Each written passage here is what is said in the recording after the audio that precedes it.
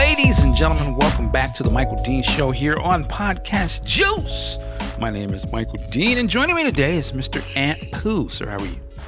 Man, I'm hella pissed off. See, this is why you can't be a gamer with kids. Because here I am. Wait. Did you say I can't be a gay man with kids?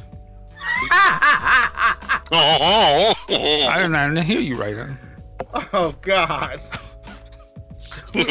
Anyway, I said a gamer with kids. Wow. Because here I am taking that time to grind through Spider-Man, doing it the right way, trying to get that 100%. Pause. And then I look up from behind my desk. Here's my son. Hey, Anthony, I finished it. What? That means it's time to put the sticks down, man. No, he ain't grinding nothing. He's at 54% at best. I was at 94. And I'm just looking up like, okay, I guess I'm done with this game. He said, no, you can go back and play it. And I'm looking at him like, you already trolling me and you not? Put the sticks down. It's a new generation, man. That's their game, man. Yeah, I'm just like, why am I trying to get 100%? And he's just like, pew, pew, pew, I All right. Well, I feel you, man. I apologize. My comment earlier, I heard it wrong, and we're in a heightened sense of sensitivity these days, so I want to make sure that we shed the proper respect, for that. Because you were like a heavy accent on the gay mur. I was like, whoa. And I just went with the first thing I heard. A heavy accent on the what? The gay murder. I never heard anybody say it like that. I was like, okay. He's a biracial. No, you sound like Ethel Merman, man. This is why we can't be great. Okay. Also joining me today is Mr. Big Sexy and Saxer. How are you? Rough week, but it's all right. Got a lot of music happening. Did some listening to some of the Grammy-nominated stuff. And you know what? I'm going to go ahead and say it. I'm an old man. Because some of that stuff I listened to was some bull. But we can get into it. All right. Also on deck today is Mr. Q Storm Elwag. What's going on, sir? Now, you did say on deck, right? D-E-C-K, right? I'm just checking. You thought you heard on dick? Is that what you... I'm trying to make sure you're not trying to clown me. Like you clown. I don't know. I mean, you might have heard something different. Again, because of the heightened sensitivity in today's climate, it's okay.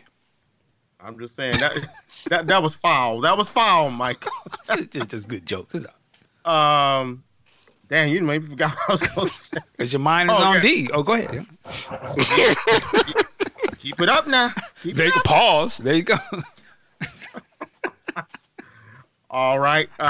Yeah, I am under the auspices of the wife because we are going to do some holiday celebrating with friends at 4:00.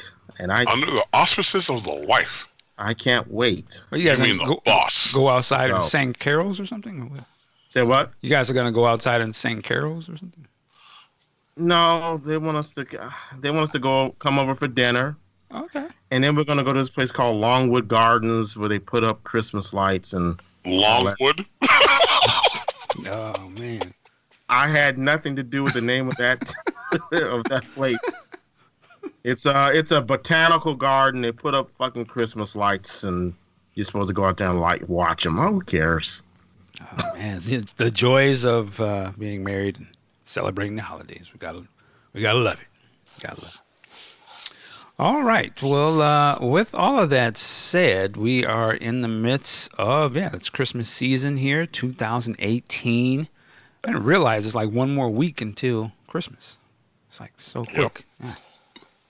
Got to get the shopping on. But I digress. All right. Let's get into it. So big movies this week. Another Spider-Man related release. This is Spider-Man Into the Spider-Verse. This is put out by Sony, and it's an animated movie. We've been watching the trailer for this for a while. It is finally here. This movie follows Miles Morales' character, Spider-Man, is the main focus, and I think it's his first time hitting the big screen. I believe he's been on the TV versions of Spider-Man before. I'll just start off by saying, man, love this movie. I thought it was really good. I liked the animation at first when I saw the trailers, but then when I took a closer look at the trailers, I could see that there was some weird kind of very artistic sort of design and almost a fuzziness and this weird type of, I don't know, shading thing they were doing with the animation that I was kind of like, it seemed like it would be distracting. But when I saw it on the big screen in fluid, movement, and as I got used to it, I fell in love with the styling of the animation and the sort of the little effects that they were doing throughout it. Visually, I thought it was a breathtaking artistic statement. It's not just regular, cartoon style animation. I know it's done 3D, but it's done sort of almost as a drawn type of a way. But then they still have, there's shades of sort of anime shading going on, and very hyper intense type edits and things in it, and it works dope with this in terms of the just overall presentation of the visuals. I thought it was fantastic, along with the sound and the music.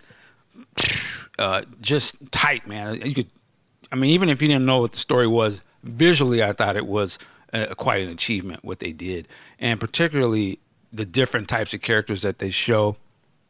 The Miles Morales stuff with him and his family and the uncle. Being somewhat familiar with his character from reading the original comics by Bendis, I sort of knew what was going on a little bit, and so I even knew, I could tell what the gotcha moment was going to be. But I still thought that the way they handled the interactions with the Miles Morales and the characters and the people around him and his environment in Brooklyn, spot on. I just thought I was like, man, this is an animation. This is dope. Like the representation I thought was tight, and the way they presented things in it. Just the nods to the, the culture in terms of like hip hop and stuff. It didn't come off corny. I'm listening to the music and stuff. I was like, okay, they got somebody who really knows, the genre and the stuff to play. They have somebody who really understands like hip hop as opposed to rap. Like there's a whole part in the movie, not to give it spoilers, but just building the relationship between Miles and his uncle, and they go out and do a piece.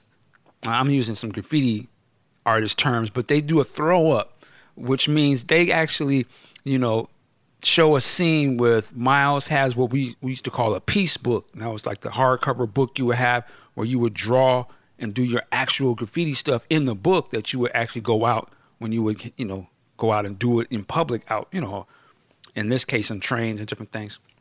And I was like, I ain't never seen no other medium really show that. That's a very old school hip hop thing. That a lot of people's first time seeing that was in the movie.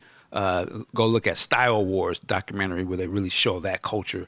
And I was like, man, who was making this movie? Like how they know how to do this? I was like, this is dope. And then his dad, his uncle, like, yo, that's a dope piece. Let's go out and bomb that. He takes him to a place. They go in the yard. You see him sneak in there, and it's the white wall. It's, you do your throw up right there. To me, I was actually sold right there. I was like, okay, this is tight. So they didn't have to do all that. So in terms of just the presentation and interactions of the character, I thought it was dope. And then, of course, all of the Spider-Man stuff I thought was handled very well. I didn't know how I was going to take the Peter Parker guy, but the way that they ended up doing that, I was like, okay, I dig this. I see what they're doing here. It was as if essentially they were taking the Peter Parker Spider-Man from the original Spider-Man movies, Yeah, the Raimi trilogy. Yeah, and had him in it. I was like, oh, that's kind of slick. So it was just pretty interesting. And then, of course, the other stuff that other Spider-Men or Spider-Women people that they put in there who I really don't care for, the Spider-Gwens and all of that. But in the movie, I thought they worked perfectly.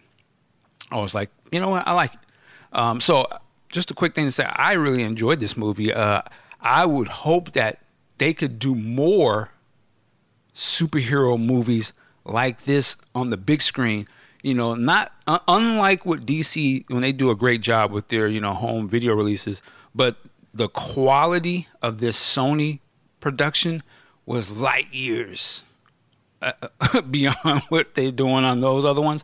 And so I want to see more with the heavy dose of production values that was done here, and the music and just the whole presentation. I want to see more stuff. I think this is an untapped, particularly from Marvel, that it could really go in a direction with this, because, and plus the action scenes in this, it'd be hard as hell to do those in regular live action. And they were doing some crazy shit here because it's, they can do that. This to me opens the door where I would love to see other stuff. And I say, salute to Sony, man. They doing their thing. They ain't worried about not having license. They got that Spider-Man character, and I'm sure they got him on Lizok, because after Homecoming, which was pretty good, Venom, which I didn't really care for, but that's a blockbuster, and now they got this. They can do whatever they want to do. They got it. So I really enjoyed this movie. I thought it was good, and I think kids will love this movie. I could already tell my son is going to be all over this, and particularly you get to see the young sort of, I guess they call him Afro-Latino character. I think that's kind of, let me jump into Conspiracy Brother just for a quick second. That's a little corny how they do that, but I get it. Jumping out. But his character, I think a lot of people can relate to him, and I just thought it was handled very well. So for me, I give it my full. I guess I got to go on a scale of Marlins, as I said before. Marlon from the Victory Tour when he was doing his thing. So out of 5 Marlins, I would give it 4. So 4 Marlins for Spider-Man Into the Spider-Verse. Mr. Aunt Pooh, I know you saw this movie. What'd you think? We doing spoilers? No.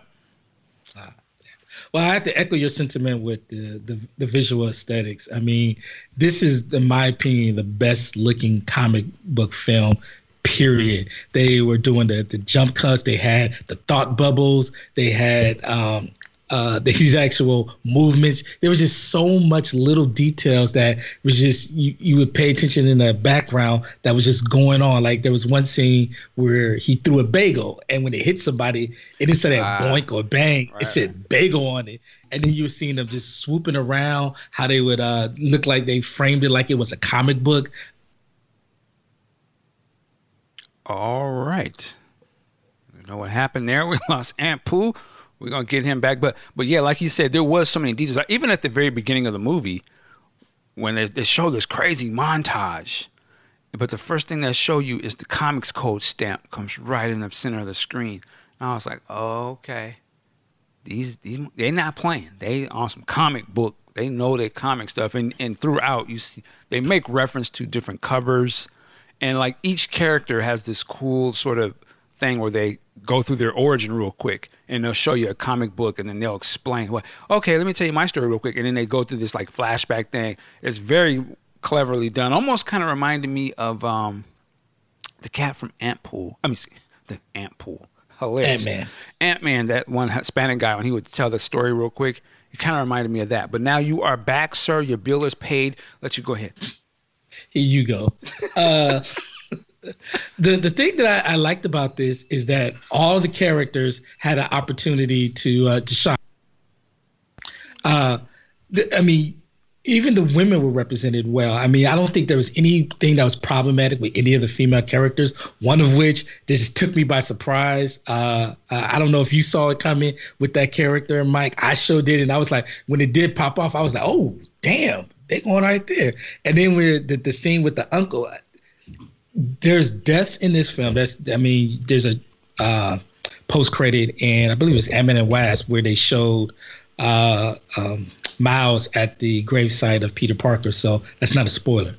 There's stakes in this film. We don't know who's going to make it out, who's going to get back, who's going to survive. So just overall, the main thing I liked is they did in this one film, which Sony has been trying for 6-7 years to build a Spider-Man cinematic universe. I mean, I don't know why Sony was saying we're gonna go after the villains, we're gonna make a Venom and Sinister Six and all and Craven movies, when you had, which had in this film, which was shown, you got the other Spider people. You got Spider-Gwen, you got Spider-Ham, which I think that's going to be their group in Rocket Raccoon, in my opinion, if they can properly merchandise that.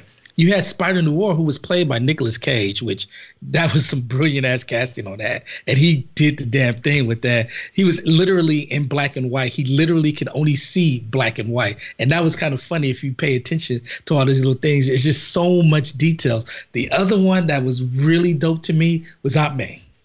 Aunt May was the writer of all writers. She was talking slick to people. There was a battle in her home, and she's just like, can y'all just take this outside? Like, she sees, there's an emotional moment where old Peter Parker sees Aunt May, and she's just like, damn, you look tired. And I felt that. I really did. I was like, wow. And so I got to give my hat to how they did this, when I looked at the credits, I should have known that this was going to be a great film, because this is the same people that did the Lego movie, which I absolutely love. It got robbed of an Oscar. And at the same time, it had me thinking, like, damn, what if Lucas hadn't fired them? What kind of movie they could have made with Solo?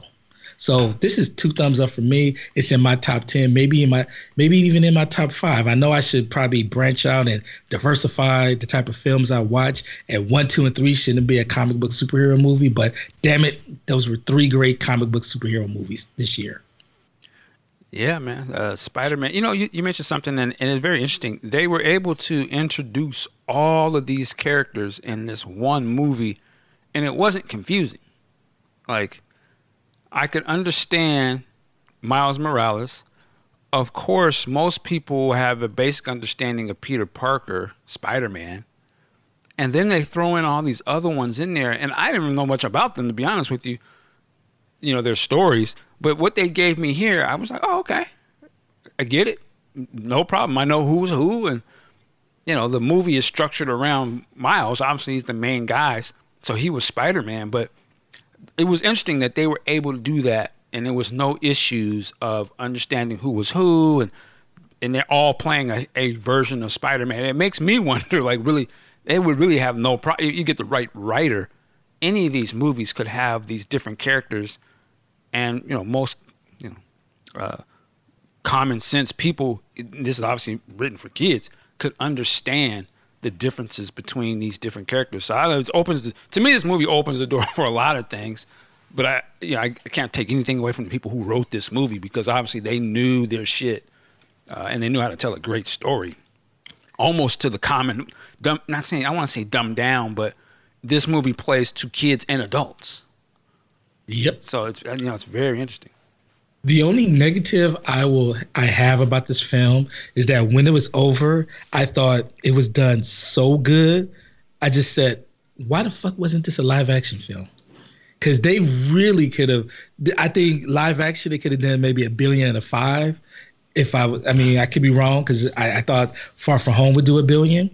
And at the same time, they would have created all of these live action characters that Sony can make sequels to and branch off of. Well, I think, the thing about something like that is because this movie also, you cannot deny the people who are actually the actors in this movie in terms of doing the voices and stuff. And I think that it'll play different. Obviously, if it was different, it would have to be different people actually physically playing those characters. And what they bring to a role would probably be different than the inflections and the voices that you got from the people that were playing these guys. Like you said, Nicolas Cage. It would be interesting. I don't know if the real Nicolas Cage, if you would buy him, if you saw him in that. And I had to look it up, but this is was it Shameik Moore? It was the brother from that. Was it The Get Out? Mm-hmm. The Get Down. The Get Down. I mean, he's the voice of Miles in this, and to me, he nailed that. Like, I didn't know that was him until I looked it up, because I was like, this has to be a child. But I was like, damn, he did his thing, man. Like, he brought a lot to the role. You know what I'm saying? Even I know we talked about earlier, the voice of Peter Parker, didn't think that would work. It worked perfectly in the actual movie, in context to what was going on. I bought the whole. I mean, he didn't sound weird at all to me. I was like, this is an older dude.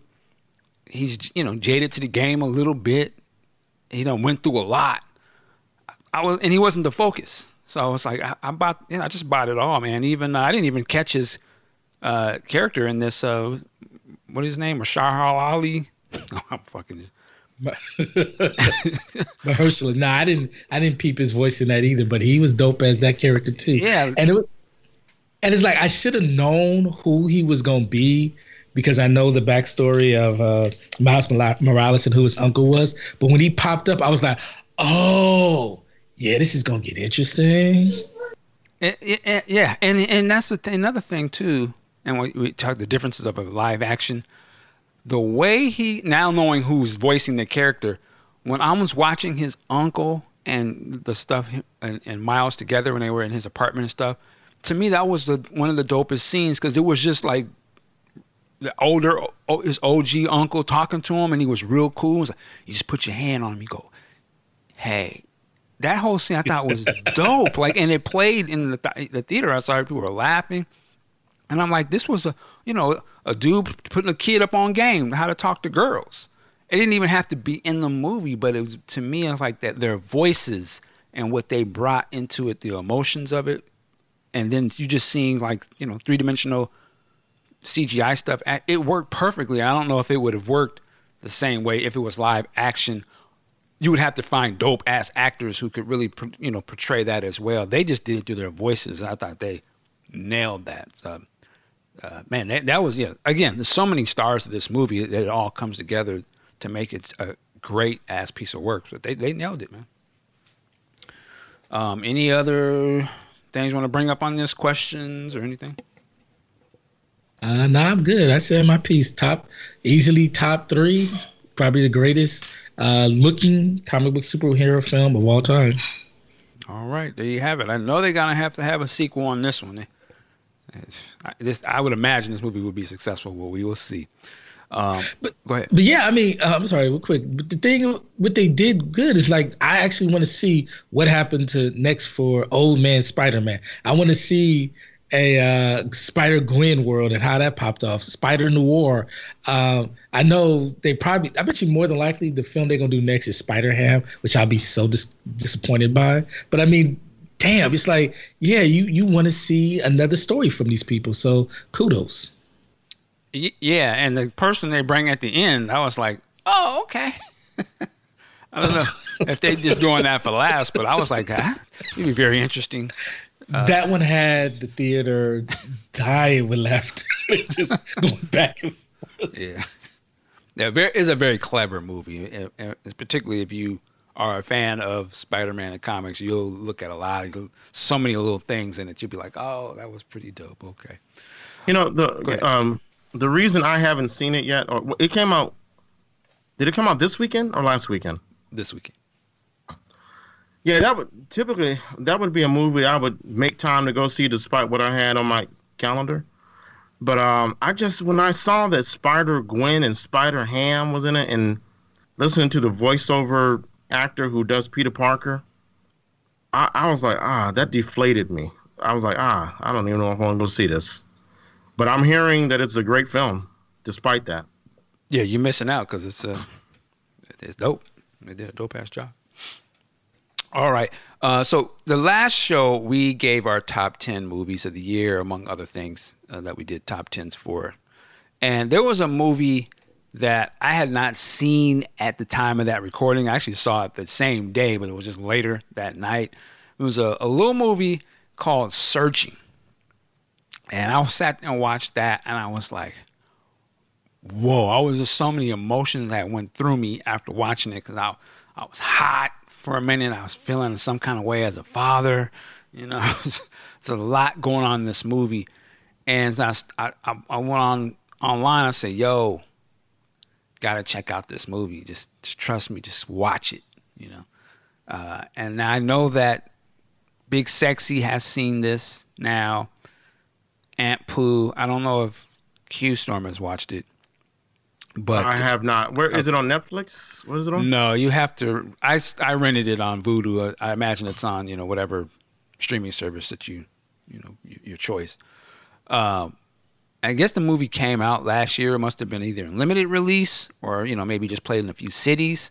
I'm not sure, But after watching this movie, I literally have to go back and adjust my top 10. I don't know. I'll pull out Equalizer 2. I really shouldn't have been up there anyway, but this movie goes in at least the top 5. Like, it is. And what's the premise of the movie? Here's the thing. I'm not going to spoil this movie because I think you have to watch it yourself. But the premise of it is father, his young daughter, she's in high school, she goes missing. And the whole movie takes place on like computer screens, FaceTime videos, and things of that nature. And basically what happens is the father has to try and backtrack the whereabouts of his daughter through her laptop. And during that, he realizes that he didn't really have as much a strong relationship with his daughter as he should have. And you can only imagine if you were able to, crack somebody's password, your child or something, they have the internet, and you go on and see what they're doing, and you might see videos and different private things that they've written down, and who's their contacts and stuff like that. And this movie, I guess you would put it in a thriller category, but it was a roller coaster ride. It is a movie that is going to make you cheer at the screen, be mad, and just, and again, to me, as far as a dad, I was kind of like, it was like, whoa, okay. We got to tighten up our relationships with our kids because, they could be going through a lot of stuff. And now with this internet, there's so many different ways that kids can get into other things that we may not know about, particularly if they're already dealing with stuff. And man, this was a heavy movie, but it was dope as hell, man. It was, as I think back, and there's not really too many things that I can call bullshit on in this movie, the things that happen. There's one thing that I thought was Hollywood, but I give it to him because if he didn't do this, the story couldn't really go forward. But I give this movie like my highest recommendation, man. Like, just a good ass fucking movie. I don't know why it's not getting, and maybe it is getting a lot of praise. And I'm trying to remember how I heard about it. I kept always seeing it when I would flick through my movies, and I said, okay, I remember that dude. And then I just said, let me look at the trailer. I looked at the trailer, and I was like, yo, I gotta watch this. So anyway, I say go see it. And Pooh, what are your thoughts on Searching? And we're not trying to spoil the movie, so. Oh man, I know it's something tough. I had a really good take on it. Well, I don't want, because Q might see it and we'd ruin it if he knows what he's getting, all the stuff. First of all, fuck you, because you made me, you hit me up on this movie, and this movie brought out the bitch in me. I was tearing up many times watching this, from the jump when, because I have a little girl, 1 year old, and I just can't imagine her just going missing, and the emotions that would go in, that would just come over me, where I'm trying to find out, is she alive? Is she gone? Did she run away? What did I do to push her away? Things of that nature. So that's what it brought out of me. And then, he would get some hope, thinking that he found some way to find her, and then it'd be crushed. And then when he gets the one phone call he did not want to see, it just brought out a ton of emotions. I can't go further than that without spoiling the ending, but they did a damn good job. I remember seeing this type of production done with Modern Family, where everything was done on a screen, whether it be a laptop, a cell phone, whatever. And they did it here really good, and they used the screen to really advance the narrative of the story, to move the plot along. And just like you, I really can't complain about anything that was done. I know some people might complain about the ending, but what I say is that the film did such a great job of making you care about these characters, so that when you get to that ending, that you think, oh, this is typical Hollywood BS. It's like, at the end, I was like, yes, I care that this happened. That's about the best I can say without spoiling. So this moved into my top 5 once I saw it. Yeah, I'm gonna go to Big Sexy next. I will say the thing I can't complain. I guess it would just be a different type of movie. Say if I had wrote it, or if I was the lead dude, because there's certain points in this movie where it just, certain things cross the line and it's over. I would have been, I can't even get into it, but just when certain people do certain stuff and it's about your kids and stuff, it's a wrap. There would be no time where they would ever let me be in the same vicinity of somebody else that I knew had something to do with it. It would be on site. It wouldn't even be standing around, looking at them calmly. It would rush them, savage. So that would be the only difference, because I had a few points in this movie I was like, man, yeah, that cat right there, done. I would have rushed him out the door. Wouldn't even been no questions. And that one part at the end, wouldn't even be no walking in. I rushed that right at the time, so and I'd have probably been in prison, and then they would have been like, well, you didn't have to kill that one person. Well, I didn't know. All I know is they had some shit to do with it. I'll take the L. I have to take my time then, because I ain't playing around with this stuff. But Big Sexy, man, what'd you think of this movie? Well, you, Michael Dean, have a pretty stellar track record of calling out suggestions, and they've been coming through. Again, this one came through, and since we are not spoiling it, again, all I can say is I can just co-sign what you and Ad said. As a parental person, you think you have that type of close relationship. I mean, obviously there are things that young women especially aren't going to tell dad. That's just the way it is. But then you learn about things that you question, and on the surface you think, oh, someone has to die behind this. Literally. And then you look deeper, and it's like, I didn't know. I thought we were closer. I thought she could share this with me. And I want to change up a bit. The actor John Cho, he has come a long way from being that guy in Harold and Kumar. Oh, that's right. That is him. He has done the work. He has become a serious actor.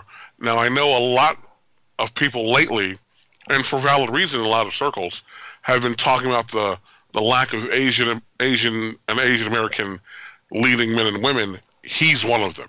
He needs to get more roles. He's great. He really carried this movie, and the way the movie was shot, it was all on the computer screens and FaceTimes and MapQuest and all these different things. And that director, I don't throw this word around, but that director's a genius. I never would have thought of that. And the way they put it all together, the woman who played the cop, I didn't recognize her as Deborah Messing until the end of the movie. I'm like, wow. And again, since we are not spoiling, this movie takes you on, and here comes a cliche, emotional roller coaster. It does. You'll be talking to the screen. You'll be yelling at the screen. And it is easily one of the top films of the year. Now, for a, I guess, independent / low budget, whatever, this movie should have gotten a wide release. It's that good. It really is. Yeah. I just want to say real quick, we're talking about, the way the movie is presented to us. I thought it was so dope, that very beginning. It's not a spoiler. Just how they show like that early window screen and just the progression, how things in tech kind of went forward, and you saw his family move forward. I was like, man, this movie is detailed with it. I was like, I respected that. I was like, damn, okay, I remember that. Yeah, I just thought that was so tight, man. Like, it was dope. I think, Ant, you want to say something? Damn it, I forgot what I was going to say. That's all good. Yeah, I now I remember. Oh, go ahead. Yeah, the thing was they did all of that on a $1 million budget. Really? And, really? Yeah, wow. Yeah, and it made $70 million, so they got their money. Oh my God! They made $70 million with this? Yeah. This must have came out in the theaters. How did I miss this? Yeah, it came out around the time of Crazy Rich Asians, so they were both big up in the fact they had these two films out there. Interesting. Damn, they did this for $1 million. See, this is an example of just straight, raw talent. You don't need all that other shit. Like the way this was written. First of all, the writing of the story. I thought there was a moment where I thought I figured this movie out. Yeah. And then when it does something, I was like, oh shit! Oh, this is some shit. I was like, okay, yeah. I was like, so I had to tip my hat. So I mean, just the writing, the way they paced it alone, this proves that dope writing and storytelling. You don't need all this other stuff. Listen, if I was DC or Marvel, one of these big, I mean, they already killing it already. But go and get these guys, man. Go, whoever directed this or wrote this, at least talk to them because this dude, whoever, a lady, whatever, mad talented. Like they can do this with $1 million. Shit, man, they killed it. They killed that. And the thing was the deliberate misdirections. Because like you said, you think you have it figured out, they just change it up. And at least when they do change it up, you don't feel like, oh, that was whack. Right. You know, it just tick it over. Then when you get to the final conclusion, which I wish I could talk about because I have a really good take that I think Mike would be like, oh, it was done good. It was really done good. Interesting. But yeah, if that ain't sold you enough on it, go watch this movie. I guarantee you're going to enjoy it. You're going to feel some kind of way and not going to be like, oh, this was some bullshit. Only I can't even say a hater's hater would hate this. You can't, I mean, it is a particular type of movie and they do it to the hilt, you know. It's dope. So Searching, yeah. Excellent. I got the same vibe off this like I did with Train to Busan. You know, I mean, completely different movies, obviously. I hear what you're saying. Come on now, wait a minute. It's like I see exactly what you're saying. Now go ahead. It's overselling. You're overselling it a little bit now. No, he's not. He's not. Okay. Okay, Q. You know, watch it and then get back to me. I don't want to build up his expectations too much, but you have to see this movie. Well, you know, I'm going to have to give Easy News the boot because I just went on there and typed in Searching and hit search, and I got strip search porn video spank bang. Okay. He's like, save for later, but he's like, this ain't worth No, this movie is worth your dollars. This is worth money for sure. I mean, okay. This is worth. I guess I gotta buy it. You gotta rent it for. I think I rented it for $4.99 or something. Is worth well more than that. It's on iTunes for $5.99. There you go. You got that. You balling. Okay. I tell you what, you don't like the movie, I'll pay you the $5.99. Yeah, come on, Negro. Don't how about that? Yeah, okay. I know how that's gonna go. All right. All right. But yeah, Searching. Definitely go search for it. Check it out. All right, man. Let's talk about this. I haven't seen the latest episode, but Titans is they've released their season finale trailer, and they go in there. It basically billing it as Robin versus Batman. And through the whole season, you know, you sort of get this thing that there's something going on with Batman and Robin. Of course, Robin has left, and Robin's beating the shit out of people, and he's talking about, you know, I'm turning into Batman, or I'm getting too angry or whatever. It looks like they are going to address that. And they released a trailer for the last episode, and man, all I say this, I know Zack Snyder is sitting somewhere looking like, y'all niggas ain't shit.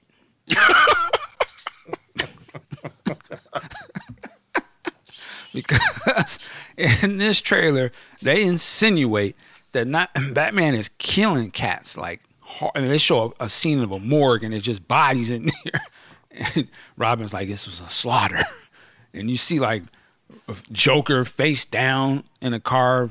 He got thrown off a building or something. Two-Face got blood on his hand. Apparently Batman and went ham. He just like, fuck this shit. I'm tired of dealing with these people. I'm taking these cats out. And I can't wait to see it, man. I have to, like I said, tip my hat to Titans.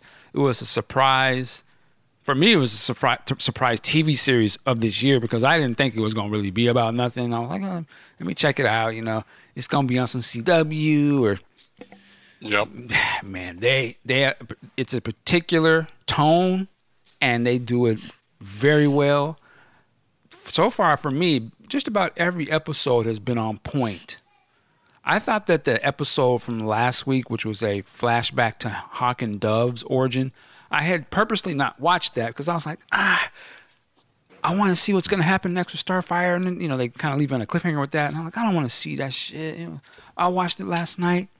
That shit was crazy. Trying to tell Hella crazy.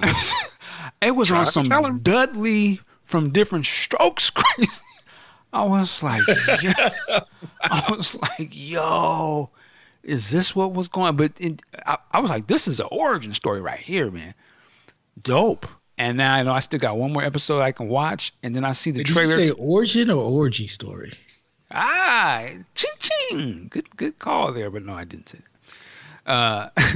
But you threw me for a loop. But no, so they released this trailer for the last one, and I'm just like, man, they knocked this season out of the park, man. Actually, I'm going to ask Q because I don't think you've seen the shows yet, but I think you've seen the trailer. What did you think about it? That good, huh?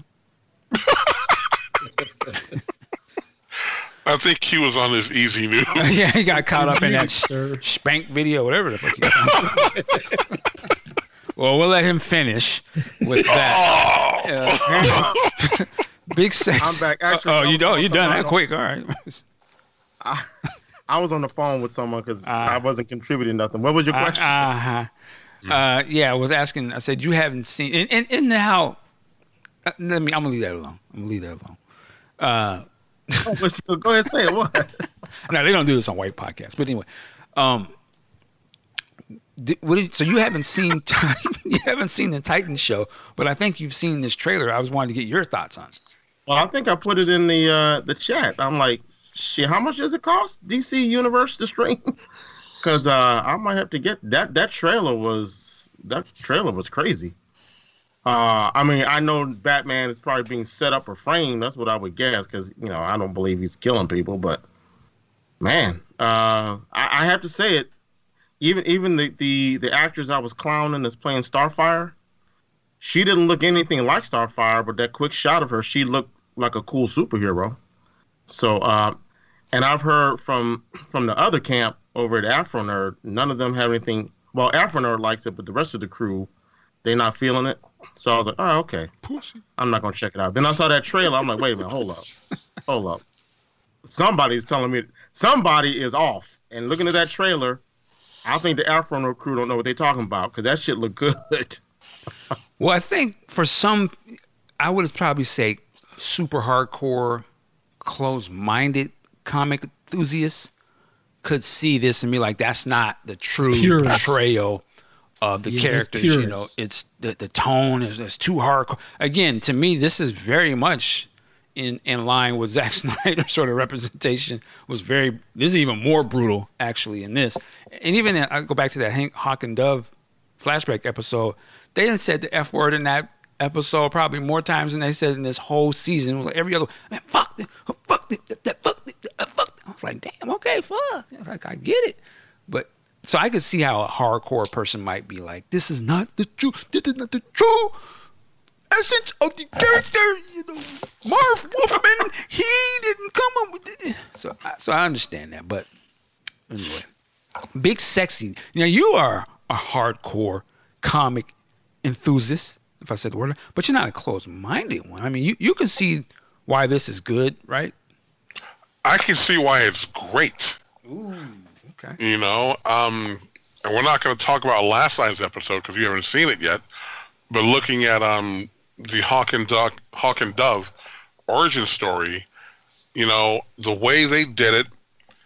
Because at first I was a little concerned. I'm like, oh, they took the easy way out and start off with the female Dove. No, they didn't.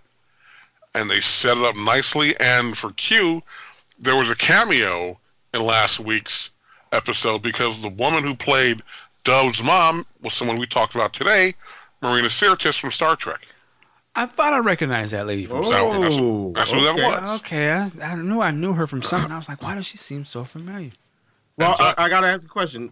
Is she packing like she was in that photo? No. She's playing mom. They're not on display. Oh, wow.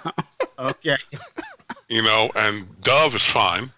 And apparently, Robin, Dick Grayson, and Dove have a little something. Robin. Because she keep making a reference to that. Robin was gets he? it in, man. Yeah. You know, Robin does what he does. Robin does his thing. He looks so soft on the trailer. When Shit. he's on Okay. Yeah, Robin ain't no joke, man. Robin lets you know who he is the first 20 seconds of the first episode. Yeah. You know what's going on with him. He ain't that dude, man. And going back to that Hawk and Dove, there was the one part in that episode where they were just standing in a room, him and that girl, and she just started stripping down. I was like, okay. Oh, we're doing this now? Yeah, I was Okay. like, this superhero show is for real. Get his thing on, man. Yeah, Do what you play. I was like, okay. I like the part she was a rider. He was like, "You were never here," and she was like, "Yes, I was," and then closed the door. I was like, "Oh, Oh, it's about to go down now. Yeah, he had to get got, man. That guy had to get dealt with. But I liked, you know, the dynamic of the brothers, you know, and that part where they were at the library, and they're just cooling, and one starts talking to the little brother, and generally when you have a situation like that, the big brother usually just handles it. Little brother's like, no, I got this. And they proceed to just whip ass, and they get jammed up. Little brother's like, I know we're expelled. That's fine, but fuck y'all. I'm like, okay, Yeah. okay. Yeah, I'm going to end next, but just that when they show the first part where they're little kids and they show the little biracial boy in the in the stands, he was like, yeah, whatever this guy's name. That's my brother. Yeah, hey. See, I didn't catch him say brother, so I didn't know his relationship, and I was like, I don't know anything about these characters. I was like, oh, okay. And then I saw the way the coach looked at him, and I was like, man, the coach is a hater. Like, I don't even know what's going on. Yep. And I thought it was on some racial type shit at first. I thought that was his son or something, the football player, right? And then they show the coach talking to the little black boy, and you know the white kid walk up on him, and I was like, oh, okay, wait a minute. I thought maybe coach, I don't want your black ass to around him. You know, I was like, it's like, wow, what's going on? But then as I start really peeping the vibe, I was like, yo, this isn't good, man. Like, I was like, this motherfucker. And I was like watching them, and then when you know what's really at stake, and I was like, wow, just hearing the adult, what he was saying and stuff, and I was like, damn, this motherfucker is nasty. I hate motherfuckers like that. And then it was like, I'll take it. When he was like, I'll stand in for you type of I was like, yo, man, this shit isn't good, man. I was like, this is on some Dudley. This is some shit, man. I was like, and I was sitting there watching. I was like, oh, okay. It made me understand that first part of the show, I think when they were in the superhero garb and they was running up on that person. I was like, damn, man, this shit is kind of dark, man. Yeah, I had to watch it a second time because I was trying to peep what was going on here, and I'm like, and then I had to go back and see how he was picking up on that they were brothers, and I'm just like, that's just foul as shit. Yeah, man. But I know I'm gonna get clown from you and Mark, but to me, some of these episodes are hit or miss. You know, I really like the what was the episode with the is it Doom Patrol? I really like that episode. I think I've liked I really like 4 episodes, and some of the other 4 I was like, this isn't, I'm really not feeling it. The Jason Todd episode I felt was underwhelming, but overall it's a high mark. But I'm just saying, not every episode is hitting for me. Okay, I can respect that. Oh, okay, yeah, I'm sorry. I can respect that. But yeah, there's definitely this series has been a surprise. They have the balls to just go ahead and put Batman on the screen. I mean, I'm half expecting. I'm just waiting for a cop out. Like, are they not gonna really show him? But they kind of showing him in the trailer. So I mean, if they just full on show Batman to me, then that's like, well, fuck it. I'll watch a Batman TV series if done properly. Like, if it has this tone, I'm curious to see what they would do with it. And I have no problem with it. So I'm glad that they were sort of bringing these characters to the small screen, and even sort of want to jump over to talk about the Arrow Flash, crossover thing. I did see the first episode in that 3-parter. I haven't seen the other 2 yet. But I think it's cool that they do these types of things, on TV. The first one I saw that was on the Flash, I thought that was pretty cool. For me, that show, it's written different than most of the shows that I like to watch. So it's kind of, to me, more formulaic by the numbers, but I understood, but it was still good to me. I was like, yeah, okay, they got Arrow in there and he's throwing little jokes and stuff. And, this is a TV show. I don't expect the effects to be on some movie shit, but they handled it very well within the confines of it being on this TV. I thought it was cool. Only thing I don't really care for, I'm not saying he does a bad job, but the guy that they have playing Superman, I don't know, there's just something about it. He just doesn't project Superman to me. It just seems like they got some dude in the costume. Yeah. He's not really, I mean, I don't know, it's just something about him. I don't think his stature doesn't demand sort of I can't even, he doesn't project. Exude. Say it again? Exude. He doesn't exude this sort of persona that you would think of Superman, but I don't hate him either, but it's just, that's the only thing he may be a little miscast. But other than that, I enjoyed it. I haven't watched the other 3, but I think, Q, you've seen them all, haven't you? Yeah, and I agree with you 100% about the actor's name is Tyler Hoechlin, I think his name is. Okay. I like his evil Superman more than I like his Superman, because the evil Superman, what it proved to me was that the guy can portray a superhero who commands the screen, because his evil Superman did that. His regular Superman is like you said, is like any typical millennial who lives in Portland and just shaved off his man bun. Hilarious. Why you shit on Portland? He doesn't stand out at all. He looks like all the characters look rather young. I mean, Barry Allen looks like a kid, and was it Arrow? He looks a little bit older, but I mean, they all come off as youngsters per se. Mm-hmm. And when Superman walks into the room, all eyes turn on him. That's what he's supposed to do. And this guy does not do that. But overall, DC, as much as I might clown them and most people clown them on their movie properties, they got the TV on lockdown. I mean, Flash was a little corny this season, but this crossover thing, just like the previous crossover, that shit was dope, man. I mean, I was all into it. I was some of the way the special effects and everything, I'm amazed at how they pull this off for a TV show. For TV shows. Yeah, now, I may be mistaken. Do all of those 3 of those shows are on the same network? Yeah, it's Supergirl, Flash, Arrow, and Legends of Tomorrow. And what I thought it was odd that they did not include Legends of Tomorrow in the crossover. Yeah. Well, didn't Supergirl was not originally on CW, was she? No, she was okay, that's what ABC, was it? CBS. Oh, okay. All right. Did anybody else see the crossover? What was it called? Was it Crisis? Or it was Elseworlds. Elseworlds, yeah.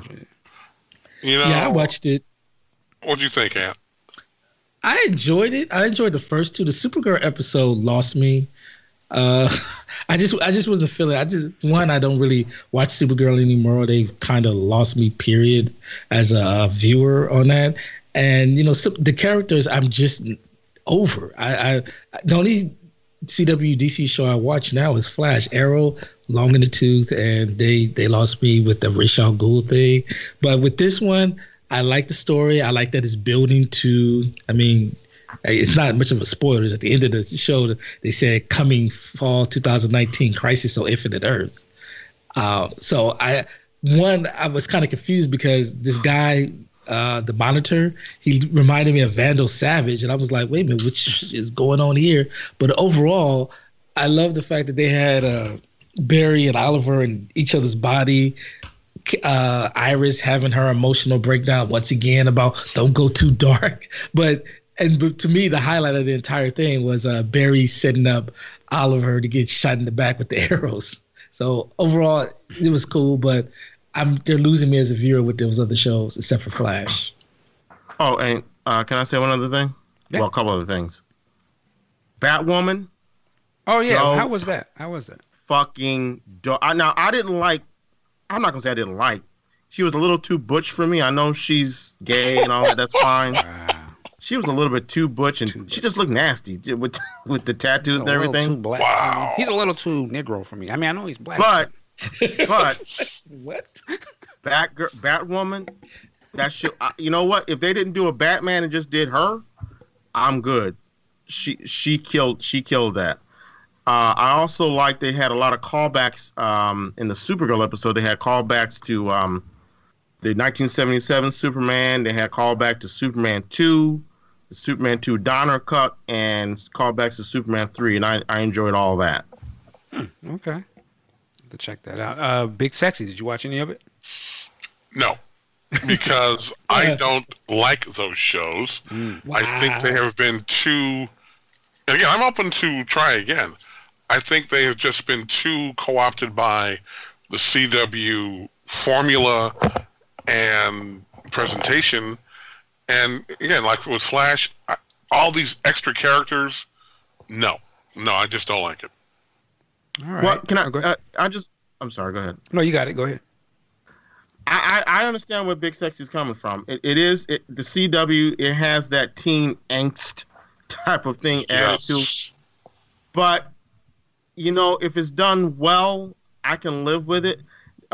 It seems like in every episode they have in a contract, whether it's, I don't watch Legends, so with Flash and Supergirl, even Black Lightning, they have in the contract of every one of these shows, we have to have one moment of introspection where they talk about how their lives are so put upon. It seems like there's always a scene like that. And I'm like, okay, let's move this along. Let's move this along with the teen millennial bullshit. And then, but when they get past that, I think this shit is dope. Now, you brought up Black Lightning. Is he not a part of this universe or something? Is that different DC? Well, he was not included in this in the Elseworlds. I don't know why not. That would have been great to see him included. What channel does that or network does that one come on? You know, CW? It's on CW too. That's what I'm saying. Interesting. Interesting. Now, I think it was Supergirl. I'll give them this. When they did this Legion of Superheroes thing last year, I like that. Because the chick playing Saturn Girl, fine. I'm surprised you say that because what they've done to Brainiac, I think that's the character, Brainiac. Brainiac 5, yeah. It's kind of stupid, but I mean, I'm accepting him as a character. And again, it's also unfair on my part because now that I'm so vested in Titans, I know they can do better. I know this. But again, when you have that limitation and restrictions you have of being on CW, and Q hit it perfectly, you must have a certain, amount of teen angst. It's like watching The Breakfast Club. I just can't watch it. It's drivel. All right. Yeah, so definitely check out the CW programs. I will get around to watching the other 2 episodes. It's so funny. The last crossover, I bought the first one of whatever show that was, and I never watched the other 2. And now I've bought the first one of this.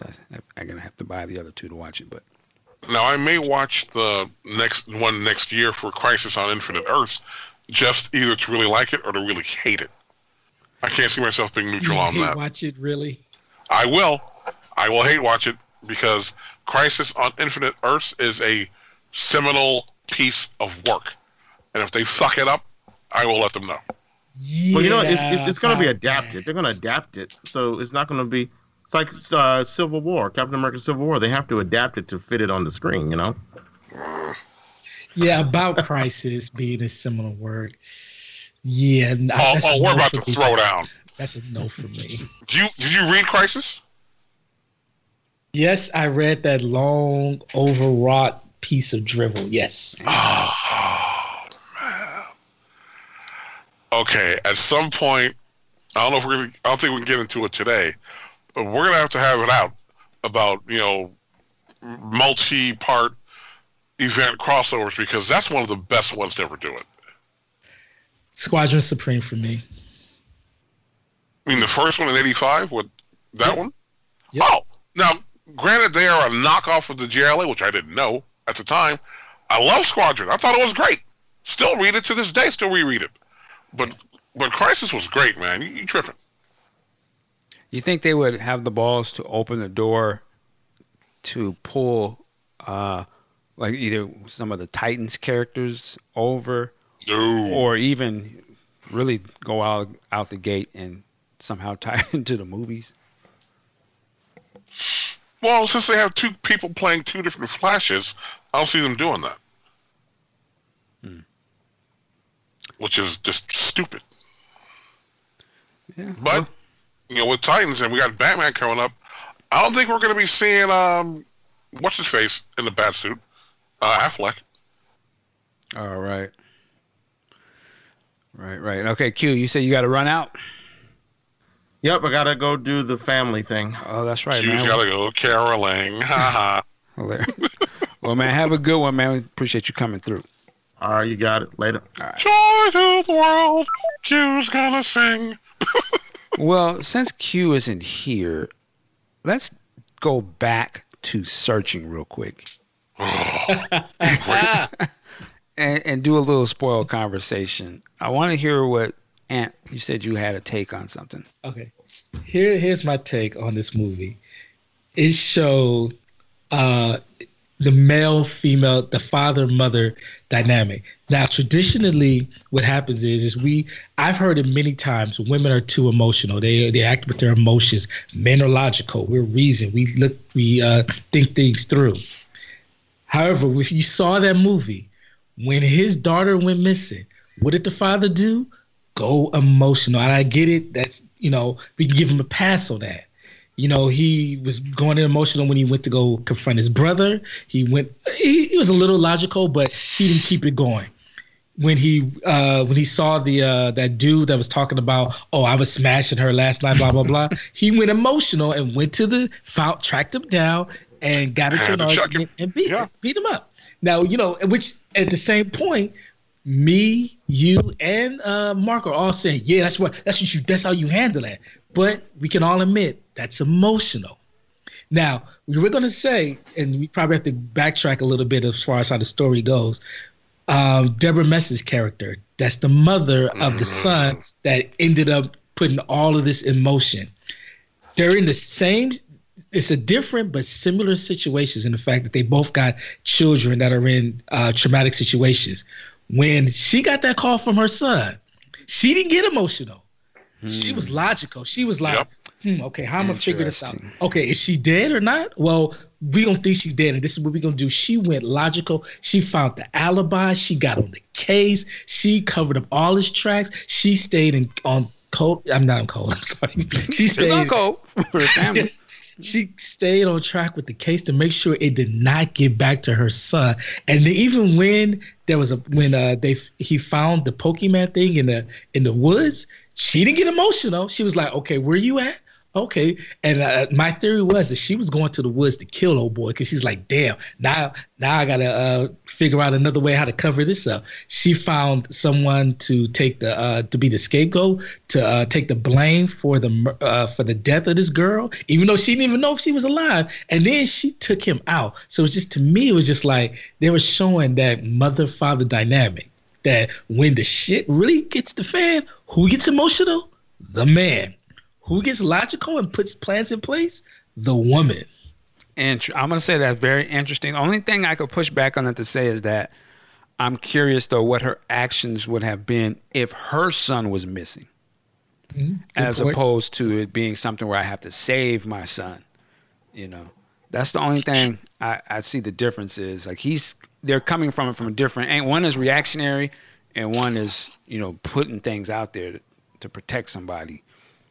Because for me, the dad, he was doing all this detective work and doing all these things. And every part that he was emotional with, I rode for that. In certain instances, I would have been even more emotional than, I guess, if you were to say, because, let's talk about the brother for a second.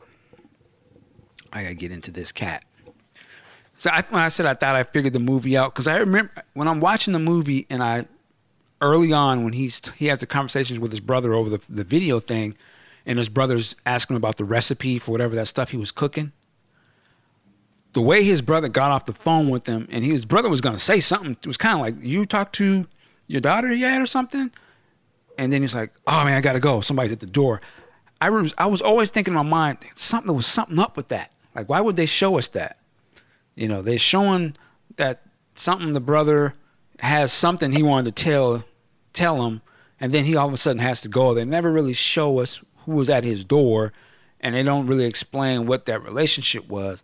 And as the movie started going, I started thinking, you know what? I bet you the brother did it. And then, of course, when it gets to that where you think that that's actually about to happen, see, my thing with the brother was this. And my man, he was putting those cameras up in there like, oh, I'm going to get proof and all that. I was like, damn the cameras. Right when you figured out that your brother was holding back information, that to me, I would have just, right when he got to the door, hey, how you, yo, come clean, homie. You got 30 seconds.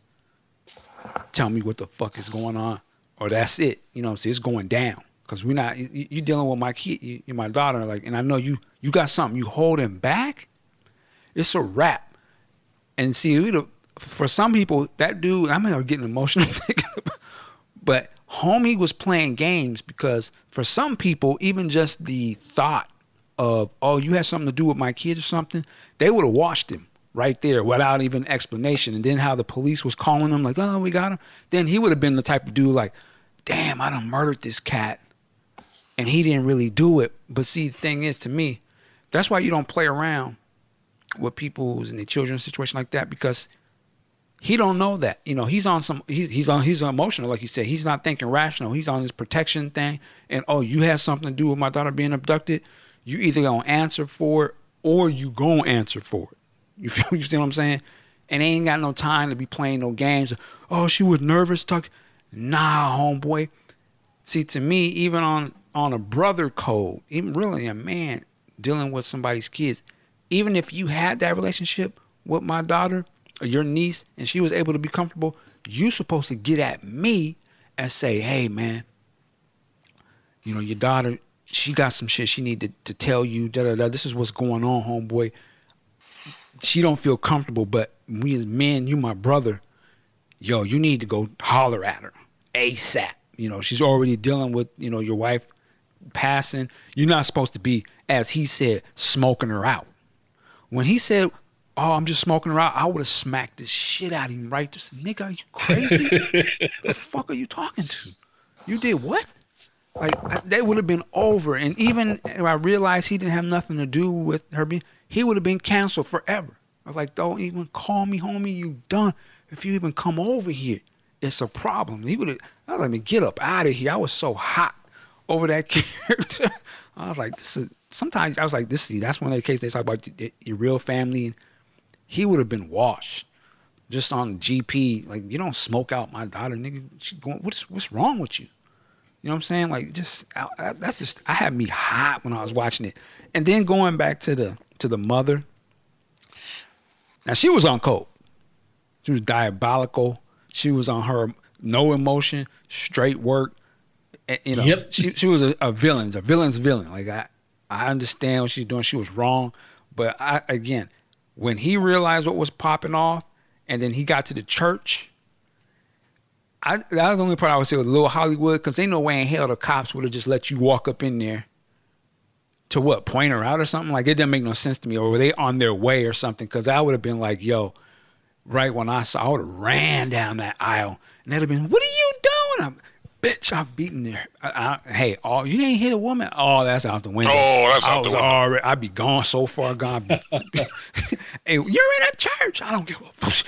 They would have to say, go on and lock me up because they're going to have to, when Cube say, get the cops, something, they're going to have to come and get me off your ass. That's how I'm going. Because, yeah, it would have been a wrap right there in the pews going down. But man, that movie, man, it got me emotional. I'm sweating even thinking about it, man. It was such a head buster in the things that was going on, man. And just like, you don't know. You know, the whole cat with the dude that was he said he confessed to it.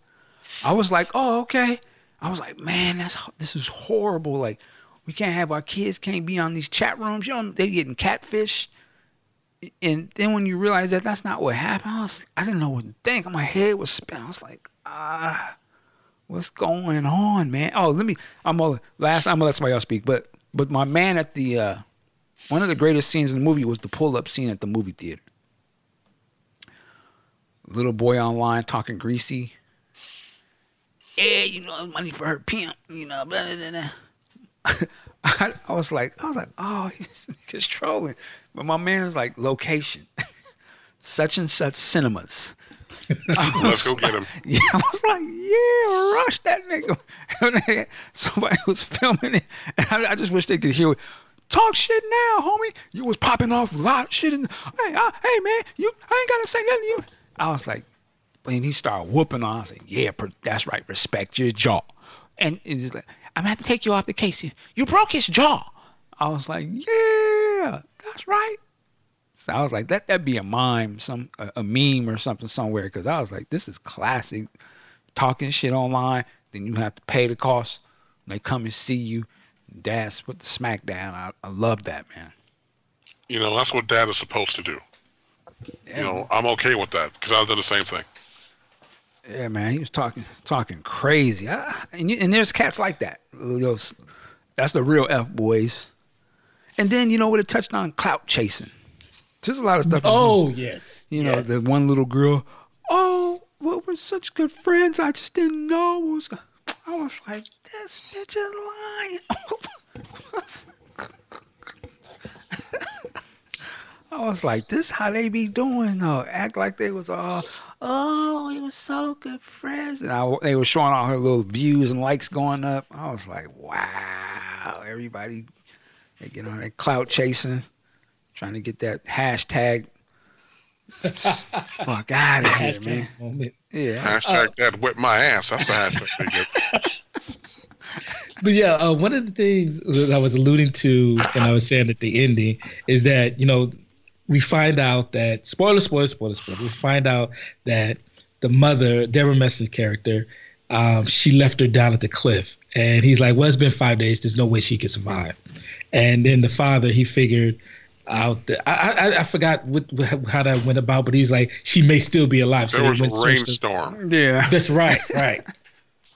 So she's down there 5 days with no water? Like, 2 days with no water. So there was a rainstorm. Let's go over there and get her. So they went and saved her. And normally, most people call BS on that because it's like, oh, come on. But the thing is that this film got you so emotionally invested in that family from the jump. They rip your heart out. He finds this true love. They get married. They have a family. Mom's dead. You see him dealing with not only, you can see he's still struggling with the death of his wife, but now his daughter's missing. And then we got the phone call where they say that that she's dead. So when you find out that she's alive, it earned that, in my opinion. It earned us saying, okay, yes, please, because you really didn't want this film to end with this man lost his wife and his daughter. So I was really happy with that. I know some people would probably call it BS on that, but the film earned that ending. I agree. Any other weaker film, you would call bullshit, and it was here we go. But yeah, you're right.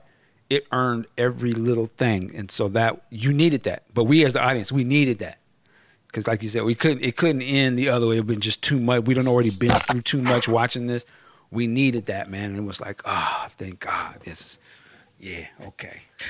And then like the cold way when they had her in that interrogation, she was just cold with it. Like, yeah, this is what happened. I went about doing this, and you just looking at her like, damn, she has no emotion for which she essentially put this man through even more hell. And just the way she described it, you just like, damn, it's a cold ass woman. See, now go ahead. I also say the worst part about that is while the mom is going to be thrown under the prison, the son gets a walk. Because what did he really do here? That's true. He didn't really do anything. I mean, he did tell his mom, right? He told his mom, and mom took over and did all the dirt. He didn't hide anybody. He did what mom told him to do. You know, if anything, they can get on like an assault, maybe negligence, but he's not going to prison for attempted murder. No. That's where mom will be. Well, I tell you one thing after it was over, what I said, I was watching with Tori, I said, the moment all this happened, I'd be on the phone with Big Sexy. Like, yo, let's take these motherfuckers down, man. The cops, that police department, they would have had to name that motherfucker after me. Because I don't know how they had this bitch as a detective running and all this shit. Oh, man, I would have went at them heavy. Like, you mother... Woo! I was hot about the cops in this movie. But let me jump into conspiracy, brother. He going to say something real quick. Now you see what this movie does show you. It's white mommy always on coke because she did whatever she had to do to protect her son. And what's his name? Donnie Yen? John Cho. I'm just This is not Michael Dean talk. I'm in character. Wow. See how they do ya. And they had the cops who was on cold with her. So this is a wake up call movie too. Anyway, I'm done. Go ahead. The thing that when he started doing investigative work on that picture, and she saw that it was the same picture as the mortuary, I guess. Mm-hmm. I started thinking that the cop was working with the mortuary. They were just randomly killing people so they could sell these memorial services. I mean, I'm sorry, that's where my head went. I was like, this. You was thinking on some Tyler Perry or one of these No Good Deeds type movie scripts. No, because that's the first thing that came to my head. Like, wait a minute, why they got the same picture? I was like, you don't mean to tell me they get just killing folks out here so they can sell funerals? I'm like, this is a cold ass world. And there's probably some movies where that would have, they would have went that way, right? Like, it's kind of B horror movie thrillers. Man, I started thinking it was some catfish, or maybe it was the chick, the girl she was supposedly communicating with. The other girl, what was her name? Cupcake? Hannah something. Yeah, she had a weird screen name. I think she did. It was like ice cream. Oh, yeah. You're right. I started thinking, oh, she's actually with that chick. And then he tracked down the model. Where is it? She's like, excuse me? What are you talking about? I'm a model. I was like, this movie is crazy. But it's like when you get into a situation, you just don't know. Anybody can get it. You just frantic with it. And you have something to do with it. Yo, huh? Talk to my agent. What are you talking about, man? He's like, I just posed for a picture. I'm in the pictures. I ain't the motherfucker. I ain't the one flipping the burger. I don't actually flip the burgers. I'm just. But man, this movie was excellent, man. Really, it's one of the movies too where you want somebody to go watch it. Like, yo, you want to see some good shit? Yo, watch this, man. It's one of those types of movies to me. But anyway, that was a little spoiler conversation going on. Man, what else? There's a few other things we could probably get into why we are here. I see your boy, got another one on your boy Weinstein. Oh, no. Just hit. And they brought in, somebody name dropped Jennifer Lawrence in this as well. Oh boy. Potentially, I guess. So, a woman filed suit in L.A. County as Jane Doe says she first met Weinstein at the Fame Festival in 2013. She's talking about the Sundance Film Festival. They had a business meeting at the Waldorf Astoria. She got up to go to the restroom and says Weinstein walked in while she was sitting on the toilet with her tights around her ankles. Dude! Oh, not cool. She initially thought it was an accident, but in the suit, she says she was terrified when she saw him drop his pants. According to the suit, Weinstein exposed his penis and said, "My dick is nice and hard for you." Then asks, "Do you like my dick?" Doe says she rejected his advance, but Weinstein still moved closer while masturbating. She claims he continued until ejaculating on her skirt. His cast was wild, man. At the end, Weinstein promised her everything would be okay as long as she remained friends, according to the suit. She says later that year, and she's met this guy many times, says she met him again during the festival and claims he forced her hand onto his erect penis at a screening. Why were you around him after the first thing? But okay. Later that year, she claims she met in New York City to discuss a film called Vampire Academy. Now, let me stop for a second here. Is this a man who bogarts into the toilet with you and busts you in your eye? Shout out to Snoop Dogg. You wrong. This is a man this is a crime, what he's doing. It's an assault, sexual assault. He does that. And then somehow you are next to him at a screening and he's forcing your hand onto his penis. Why later in the year do you go meet this person to discuss a film? That seemed odd to me. Like, this dude has sexually assaulted you twice. I wouldn't want to be around him at all. But nonetheless, this is what she says. They had a dinner meeting, and afterward they went to his office. I don't know why you're going somewhere with him, but she claims he kneeled in front of her and forcibly performed oral sex on her.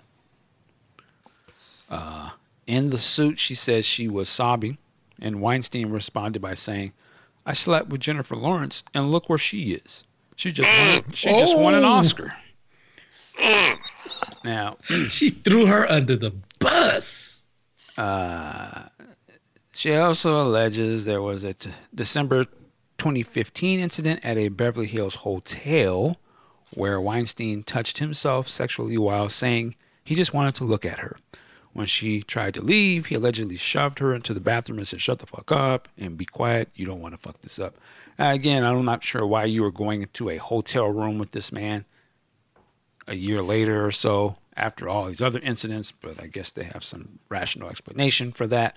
There have been statements now released by Jennifer Lawrence saying that, my heart breaks for all women who were victimized by Harvey Weinstein.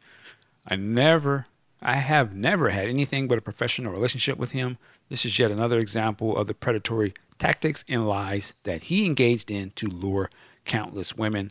And of course, spokesman for Weinstein said this was, he didn't do any of these things. He's embarrassed. People are trying to frame him. Yada, yada.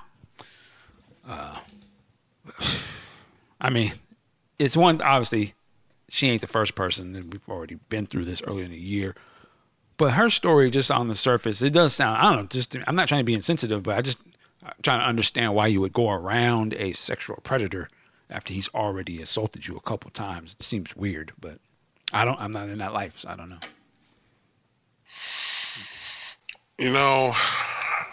This is one of these examples, and I will allow my naivete to come to the forefront here, but somebody needs to put hands on this fucking guy. He's got it in his mind that since he's got all this money, that he can pretty much do anything he wants. Damn your privacy, damn your personal space. I'm just walking in, whipping it out, and I'm gonna do my thing while you're sitting here in the can. Somebody's brother, uncle, husband, friend, whatever, needs to catch him and beat the living shit out of him. It's that simple. Talk about mom in that movie, being on code. Somebody needs to step on this dude, man. He's got to get hurt for this. Now, if you sue him, great. It's just money, whatever. But a ass whooping, a real ass whooping, you remember that shit. Because money, you can always make money again. But you take an ass whooping, you will stop doing this bullshit. And then you will know that if you do it again, you get more of this. He needs his ass beat. Period. I don't want to hear about no fucking rehab. I don't want to hear about no, I'm so sorry and I was drugged out. Fuck all that. Somebody's husband, boyfriend, uncle, dad, friend, cousin, whatever, needs to catch him in a room and figure his ass out. That's simple. They need to do him like that the little African kid did on that one video that just recently came out. Yes! Yes! He just calmly pulls his belt off. I am your daddy now, nigga. American nigga. This is the only thing you recognize. A whip. And Lil Orange had that coming. He had it coming. He was all up in my man's face. Yeah, nigga, yeah. And then he swung. He's like, "Oh, you swinging now? Let me take my belt off." He said, American black. I show you like your master. I show you. Nah, let me stop. He put that leather on his ass. I thought I told you to be home before the streetlights came on. I'm like, is this what they doing now? His ass was literally whipping their ass. I guess somebody had to do it, and Daddy didn't. So, I'm your daddy now. He definitely caught one. That was hilarious. Let's see. Ampool, you still there? Yeah, I'm still here. Okay. I ain't got much I can add to that other than. Before I forget, following up on this Harvey bullshit. I read this week that actress Eliza Dushku. I was just about to bring that one up. Yep. Has been awarded $9.5 million from CBS because of some bullshit that she put up with on the set of the show Bull, primarily by their star Michael Weatherly. He said some things that were completely inappropriate, and she tried to say, "Look, man, you need to dial that back." He didn't do it. In fact, he ratcheted it up, and she's like, "Okay, fine, we're doing this." And they hit CBS in the wallet for $9.5 million. Damn. So what's crazy about it is that he said, and because I read the article, that he started doing it, and then the crew members would make lewd comments towards her. So she complained, and they wrote her out of the series. Bullshit. Wow.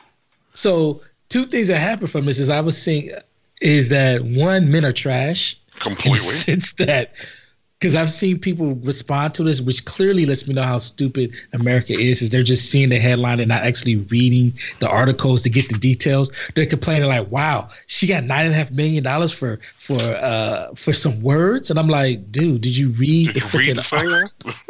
They wrote her out after she complained. And two, it just lets me know if CBS, which shouldn't be a surprise because God only knows how much money they spend covering up Les Moon's stuff, if CBS would do this for somebody named Michael Weatherly, have you heard of him, Mark? No. I know he was on one of them NCIS shows, but I don't watch those. Right. But the thing is, as far as name value, I know who she is. Right. I don't know who the fuck he is. Like, have you heard of him? No, not at all. So if they would do this for this guy, yes, he's the star of the show, but if they would do it for this guy, imagine what they've covered up for, the Friends actors or that guy from House. I'm not trying to throw them out there, but I'm just saying people who actually are huge name stars and who are actually heads of shows that make millions or hundreds of millions for networks. Can you just imagine what's been covered up for those type if they're doing it for this dude who I'm like, I still don't know who this guy is. Yeah. Not to sound like Q, but there is definitely a pattern with these things. And that shit's got to change, man. Because like you said, Michael Weatherly, who is this guy, man? He can walk in here right now and know who he was. But they kept it on the hush for that guy. And I'm like, and I'm not saying that it's right. And I'm not saying that the bigger stars should get a pass. I'm just saying what? I'm just looking at CBS like, why the hell would you cover this was your opportunity to take the lead in the Me Too, or we're not going to put up with this. And you guys said, nah, we got to protect this show, this actor. Like, serious? I wonder if they're doing it more to protect themselves. Like, they don't want to be in the crosshairs of that whole situation. If it went down the way she says and they actually wrote her out of the show, that seems like a way more sinister type of thing. Even, on top of the actual stuff that happened, like, they didn't want to deal with this. Get her up out of here. Let's let the show keep going and make money, and let's keep this quiet. I think they probably. I don't know if they just say she was awarded that money or did they settle for that money.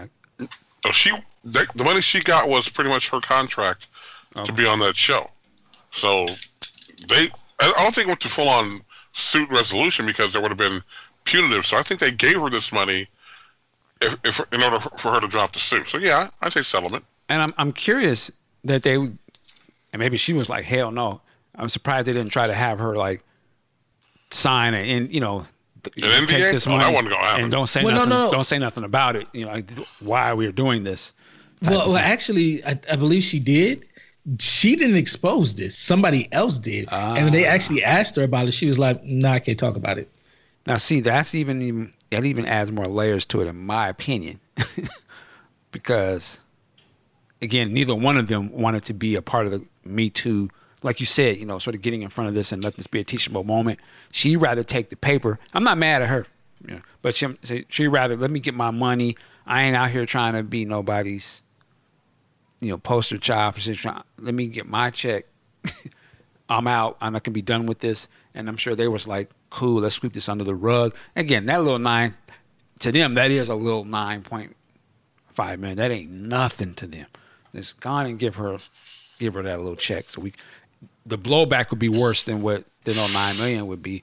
Now somebody done exposed them, so they both looking kind of funny style, in my opinion. And the thing is, it's like Hans said, no one knows who this guy is. Bull is not one of their main heavy shows, and if they're prepared to go to that extent for this. But see, I don't think they're not going for it. They're going for it to protect themselves, because if then they'd be like, yo, you guys have an industry where a woman can be, harassed, and then you just write her off the show and don't deal with it. That's why, to me, they settle this out and don't let nobody say nothing, because it's not even about the dude at all. It's about them. I'm sorry. Well, I'm just saying. That's my point. It's like when Eliza Dushku made this complaint, to me, their thing should have been, this is like, okay, this is unacceptable. We're firing the guy. Let's see if we can replace him. If not, then the show's done. But now it's like you decide, okay, let's get rid of her and keep the show and keep the guy. And now it comes out. And CBS looks horrible. And this is the same network that did just that to Jeremy Piven. There was an accusation that came out, and they're like, you know what, we're done. Kill the show. And they killed it. And nothing has come from that. Well, how long ago what happened first? That's the question. This happened March 2017 that this Bull thing went down. Jerry Piven, I think Jerry Piven happened after must have been Weinstein. This year. It was probably this year, I guess. Yeah. Yeah. So it was probably before the whole Me Too thing. And again, they were probably like, they had, there was no reason for them to be like, hey, this is going to be a big thing. F her. Saying, she's saying she's been, let's write her off the show. We got money to make. Who cares? And now it's, okay, we'll settle it out. But now if it would have happened, that's why I said if it would have happened this year during that, then yeah, they probably would have been like, yo, we got to get in front of this. We're not going to write her off the show because they're going to make us look crazy as a company. It ain't about that dude at all. Who cares about him? And I just think they were probably just like, oh, man, who cares? So what? Dime a dozen.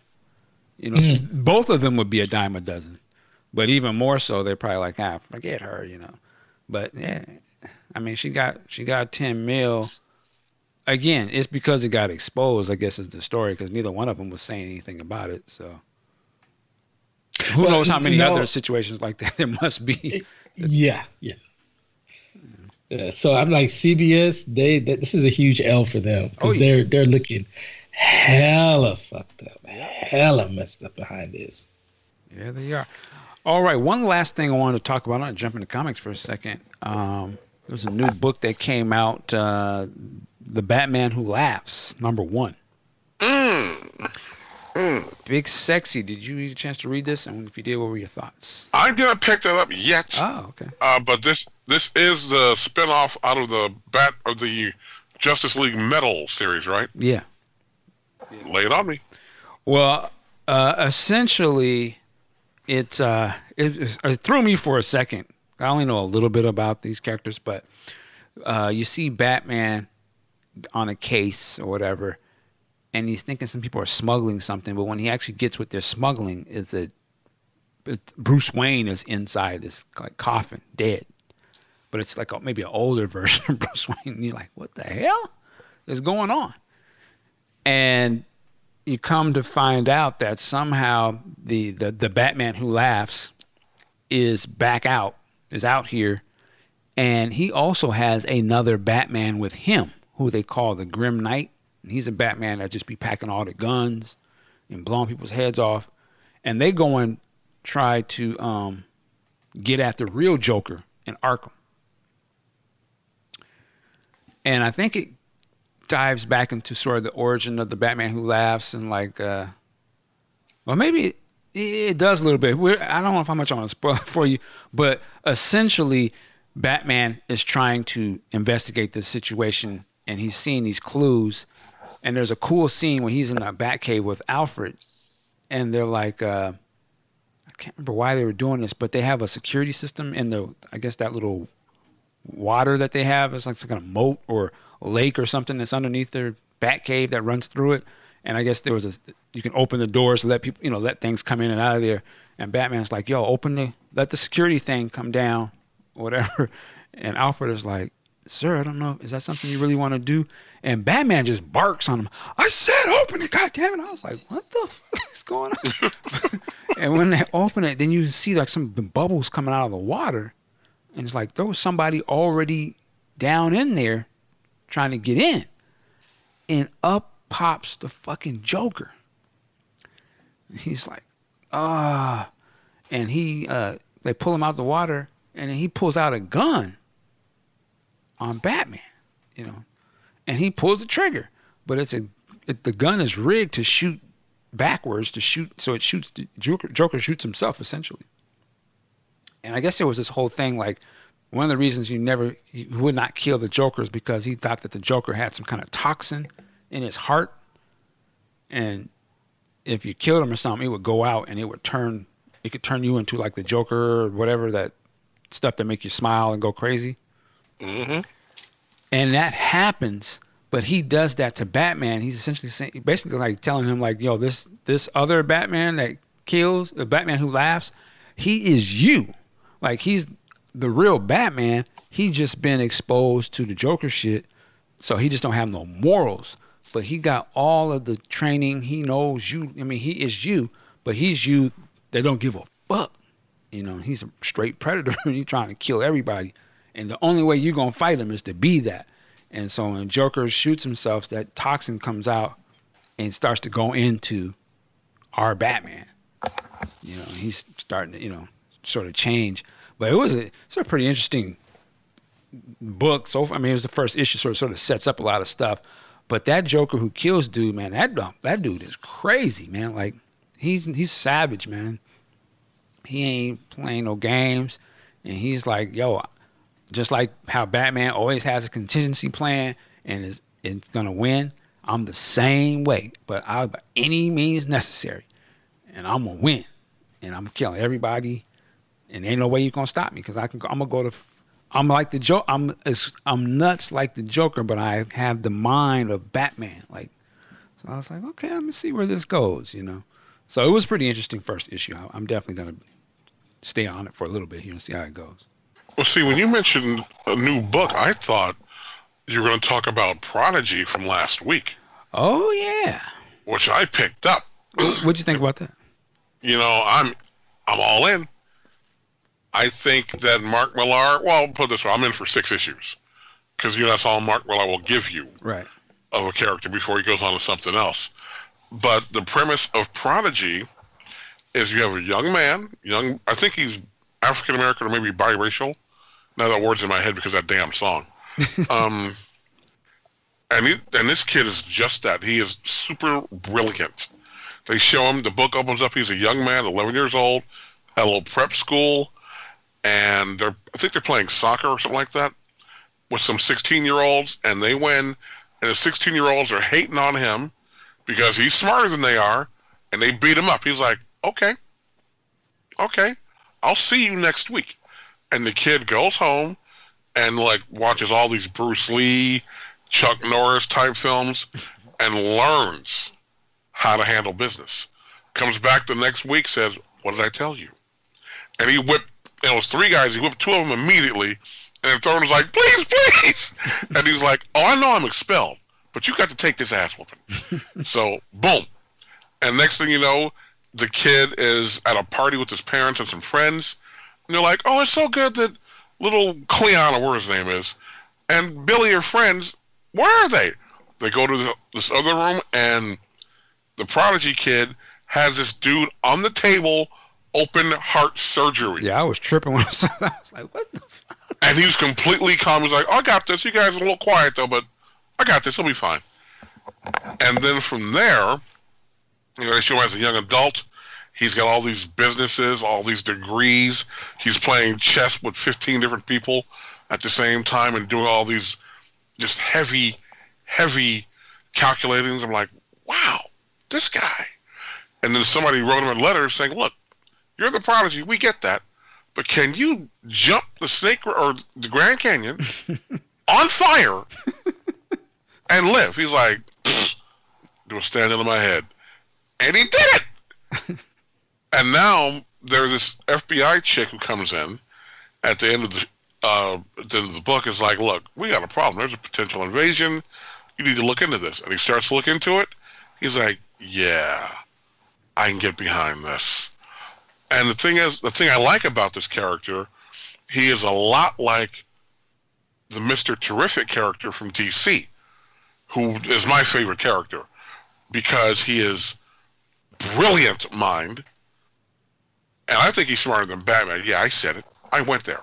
I mean, this guy's Reed Richards level intellect, and he trained his body, and he's an Olympic level athlete. You don't see that anywhere. And this cat is more of that same type of idea. And knowing Mark Millar with his track record, it can only get better from here. Yeah, I enjoyed the first issue a lot, and this kind of doing something with your mic. And this book is also a part of the. Is that you, Mark? With the right? Whoever, when somebody's touching their mic, we can hear that way almost louder than they're speaking. So be aware of that. Yeah, this book is also put out by Netflix. So this is potentially one of the ones that can turn into a TV show. And I think they're already throwing out there possibly Ray Fisher, the guy who played Cyborg. So I could kind of see that. But I would love to see this as a. See, that's what threw me a little bit about the book. You know, it's from Netflix, and it's Netflix branded all over the place. But this is an Image book. Well, I think Image, publishes in terms of, it's kind of like a record deal. It's like produced by us, Netflix, but distribution through these guys. But in the end, Millar's exclusive to Netflix now, so all of his shit is through them.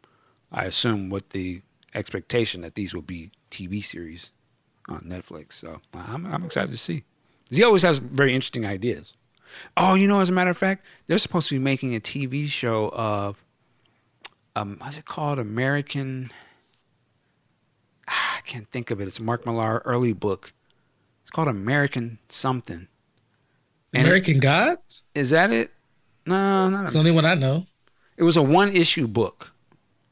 And it was that's not it. The story. It's really good to me. It's the story of a young boy, and you kind of seem like he may be Jesus.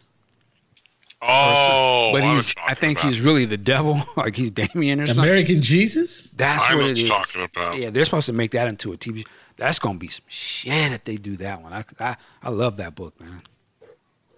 So that was a while ago. Yeah, it's an older one. But it was good, man. I thought it was a good premise. I could definitely see that being on TV, particularly Netflix. So you can go dark with that. But anyway, man, I think that's about it for today. Wait. Oh, got one more thing? Nope. This week, we had the inductees of the Rock and Roll Hall of Fame announced. All right, yep. Now, for me, I'll go in order of familiarity, starting with the least familiar to me and to the more popular choices. We have the Zombies. Now, they had a hit in the late 60s called She's Not There, and I am not familiar with their catalog. I'm not going to question their validity at all. Roxy Music, I don't know anything they've done. Nothing. And that's not a burn, but I've heard the name. Radiohead. One of my friends is a gigantic Radiohead fan. I haven't heard anything from them other than the song Creep that Prince did at Coachella, several years ago. I didn't even know that was theirs. And now we get a little more familiar names. We've got Stevie Nicks from Fleetwood Mac. She's going in as a solo. Pretty cool. And now we have, for our South Park fans, this is the band that represents and embodies the goth kids. And this is The Cure. And they've been around a long time. I didn't know they started back in like 79. I had no idea. But they definitely captured that goth Sandman vibe. Didn't they have that one? They have one song that I fuck with. I think it was that.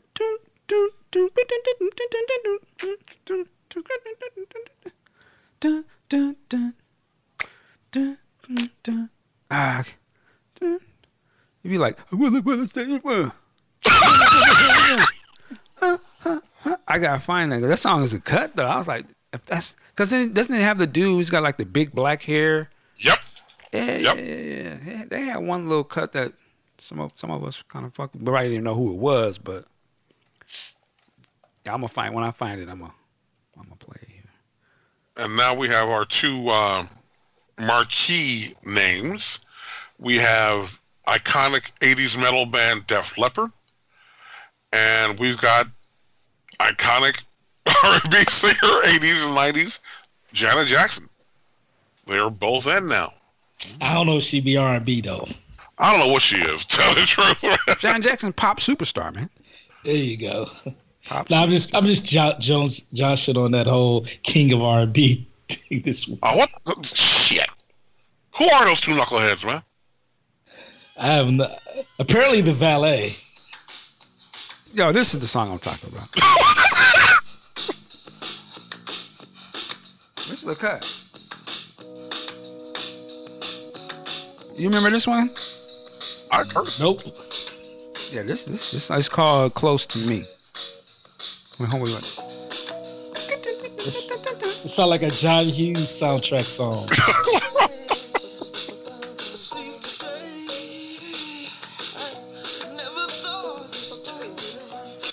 Like, what the hell? But hearing his voice, a lot of new wave dudes ripped him off. A lot ripped off that vocal style of his. I remember back in the 80s, I could, being in high school and different things, different other people, I could tell that he was a big deal. They were a big deal to a lot of kids. Yeah. I wasn't into it, but I could see that they was all into that. So. But yeah, good for Janet Jackson. I don't know. Again, I'm like a lot of these organizations. I don't know the particulars of how they pick or what's made of the body of it. But hey, salute to being inducted. She joins her brothers, right? Yep. So hey, man, Gary, Indiana, stand up. They got Catherine Jackson and Joe Jackson, stand up. You got your kids, a lot of your kids into the Rock and Roll Hall of Fame.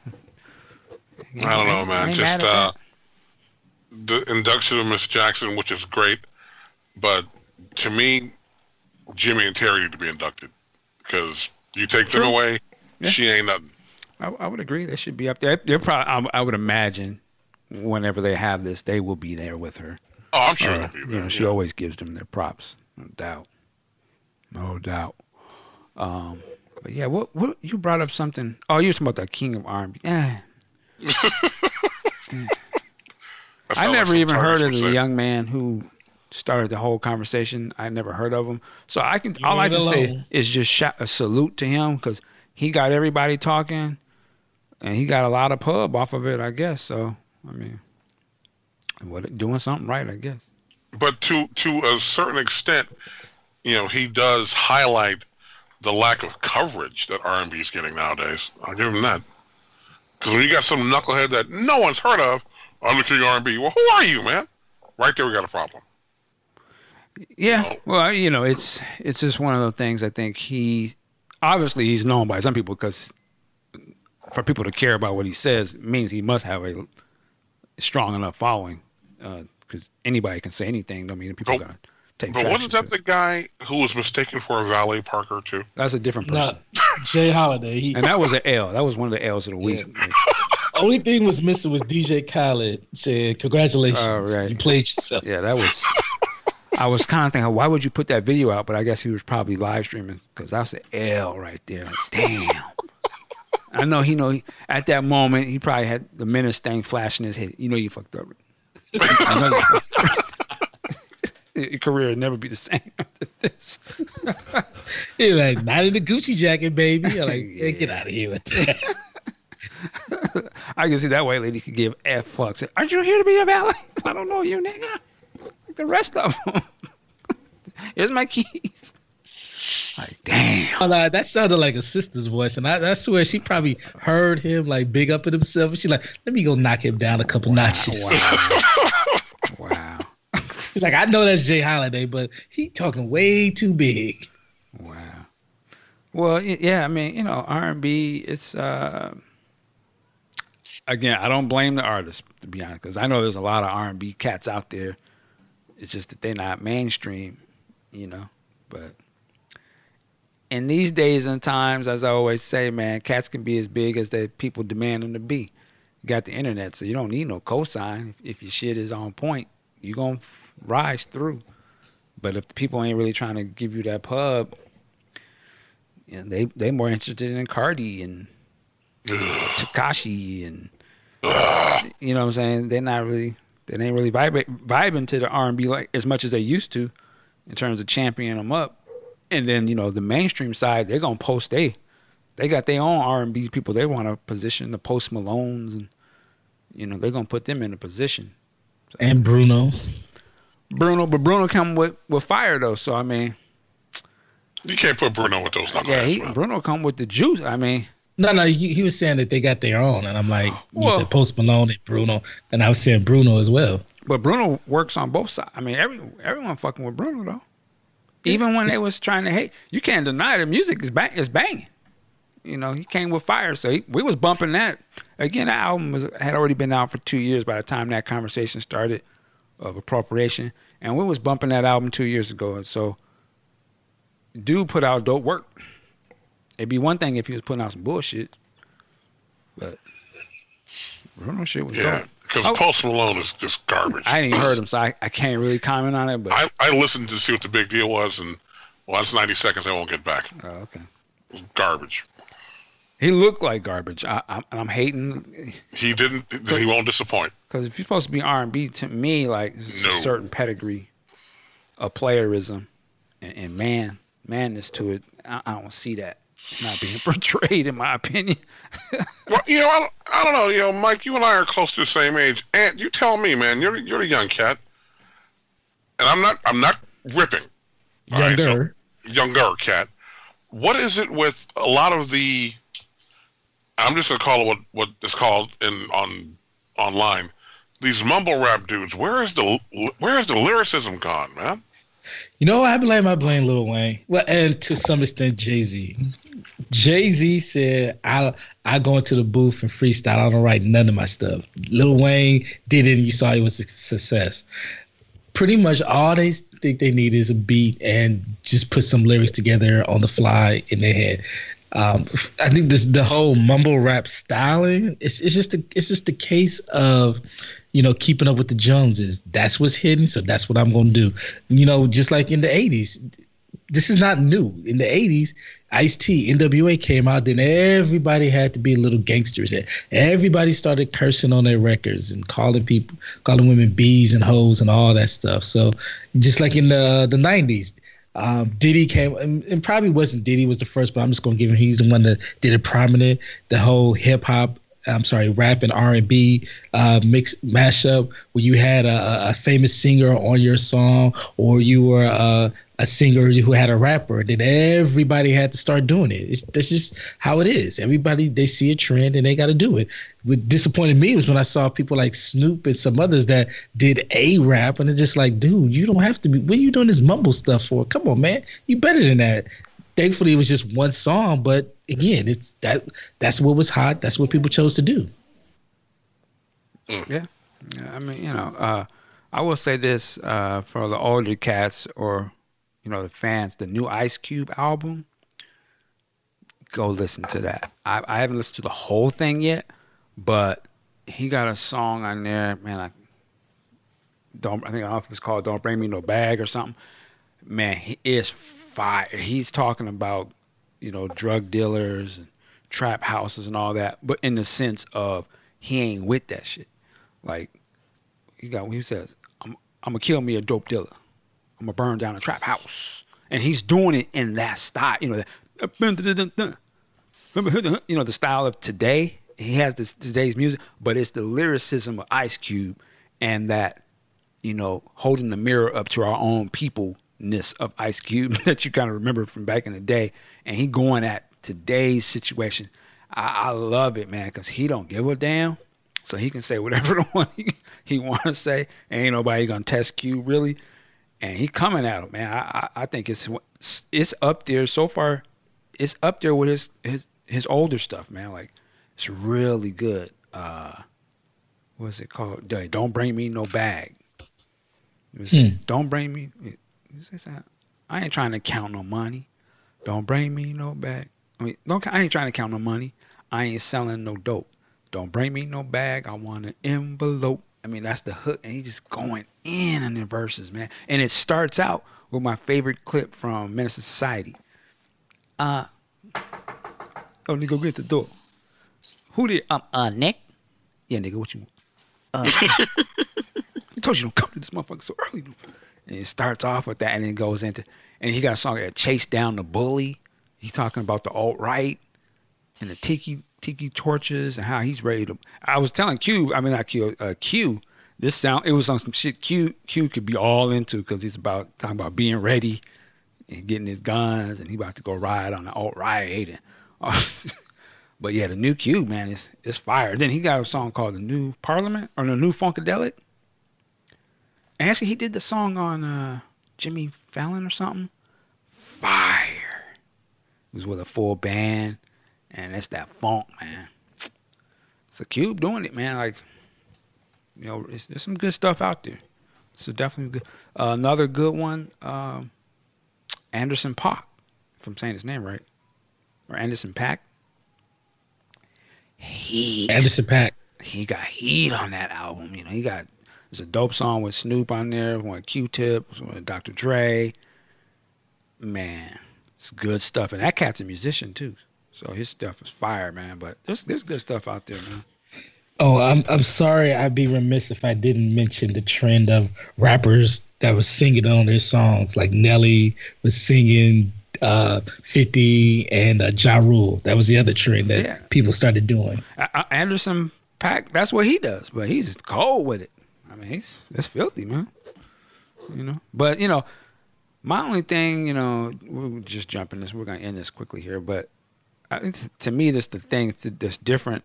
Unfortunately, is that you get a guy like was it the Kodak Black situation that happened earlier this week? Oh, jeez. See, the thing about it is, I think, is that you get into these there's stuff that happens offside of your professional thing where you might have some court cases and things, keeping it real and keeping it real stupid or whatever, all these situations. But when you come out and you want to go to the press and you do interviews, the unfortunate thing is a lot of these cats don't really have a lot of game about themselves and don't really understand how to communicate in situations that ain't always what they want them to be.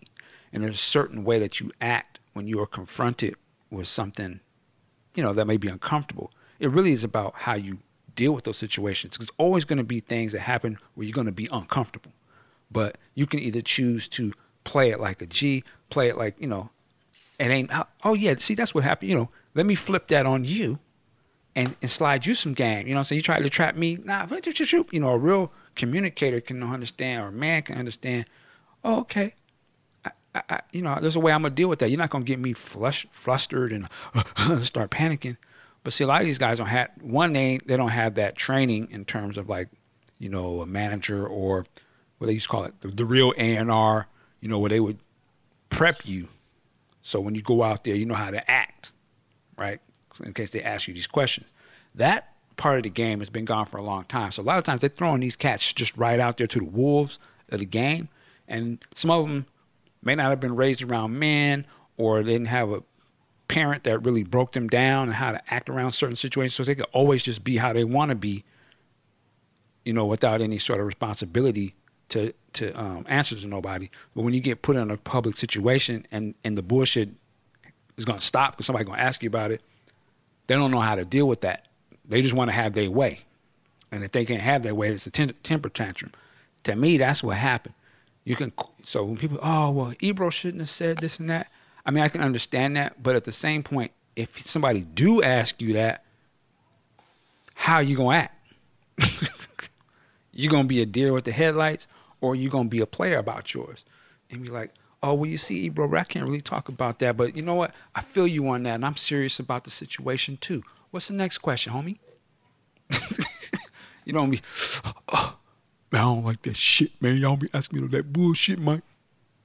Man. Then you look in corny, and you look like, they're like, yo, man, you ain't really ready to be out here, homie.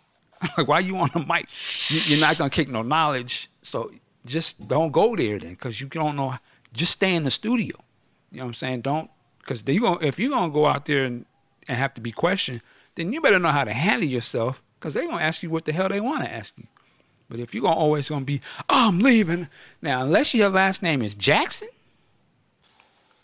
Nelson, or Madonna, somewhere where you got juice like that, nigga, sit down. Then you're going to answer these questions.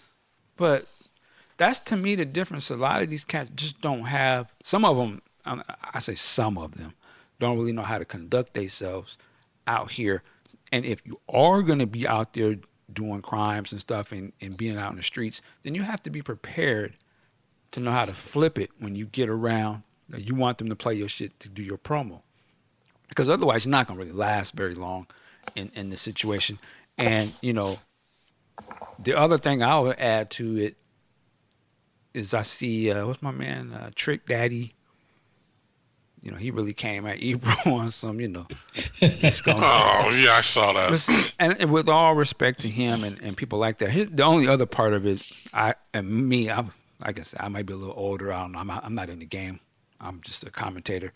My thing is, I hear what you're saying, but I'm always going to be on cold first.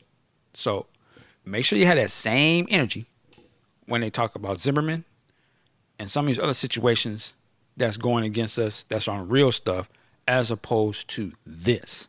Because you can't be talking about, I'm going to ride on the radio man over something he asks, but you're not ready to ride on the dudes killing black kids in the streets and being celebrated as a hero in your own area. It doesn't really make a lot of sense. So that's something we as a people going to have to like really look at who we going to cape for and why. Like, again, I don't know his whole situation, but something about sexual assault, I'm probably not going to cape for that if I don't know the situation. Like, that man going to have to deal with his issues. Same way I wouldn't be if R. Kelly was on some TV show and some lady, well, what about the sexual assault? And he got upset. I'm not going to go on Twitter, man, she was a bitch for saying that. Like, I'm not riding for that guy. He's going to have to deal with his issues first. We got to be strategic. Why would we be riding for that? Who's riding for Trayvon? Why are we even worried about, he is a rapper. He got opportunities. We got kids and grown men being gunned down on the street. Shouldn't you be rioting for that? This doesn't make any sense. So that's something we got to really look at.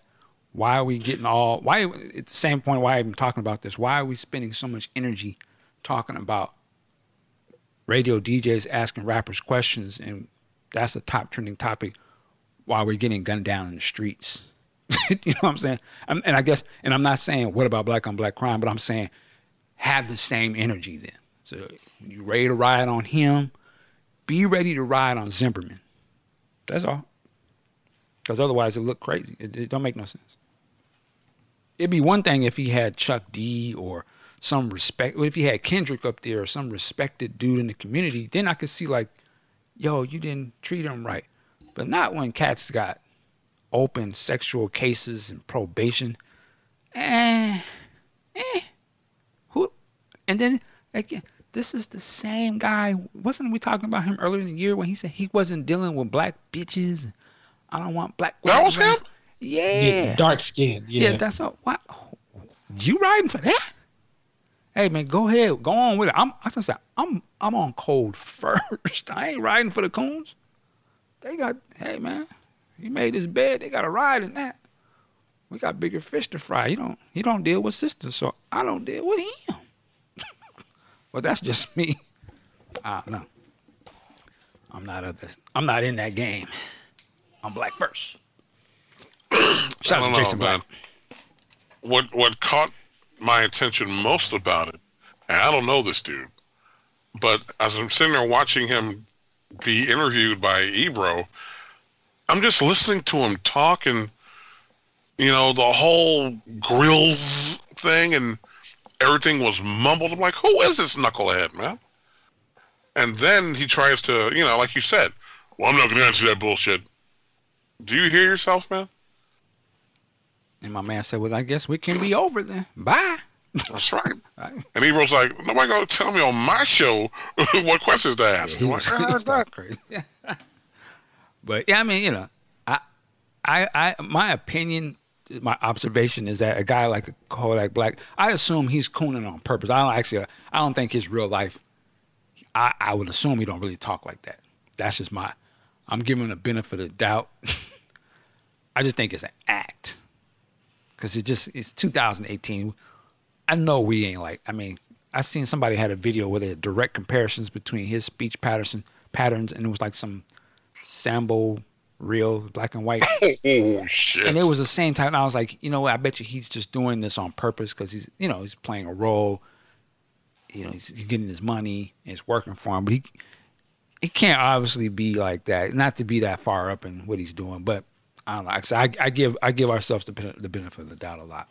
So I don't know. But anyway, we're gonna wrap this up, man. Man. And I'm gonna take it out with that cube. So as I'm talking, that's about to start banging right now. So we're gonna have that going. Big Sexy, where can they find you online? Twitter, WSE Mark. Facebook under Mark Wiggins. Instagram, Mark Wiggins 2. And for now, that will be sufficient. All right, and Pooh. You can find me on Twitter and Instagram at @Pooh. Hopefully, over the next couple of days, you can find me on the Corner podcast with the homies Andreas Hale and Kel Dansby. They brought me on for a segment talking about one of my favorite passions, pro wrestling. So I'll definitely be sharing that once it goes live. Yeah, please do, man. Yeah, we got hot and heavy in there. And I actually decided to pick up the pen again. Got a review for Mary Poppins Returns coming out top of the week at For All Nerds. So, your boy's trying to take it to another level in 2019. And this weekend, I'll be recording a new episode with Mariah, the QA. So look out for that as well. All right. Always, you can find us here at podcastjuice.net. Find us on all the popular social media platforms out there. You hear my real world seeping into the mic and my time is up. But with that said, work it like a job. Have a happy new year. We'll see you later. Peace.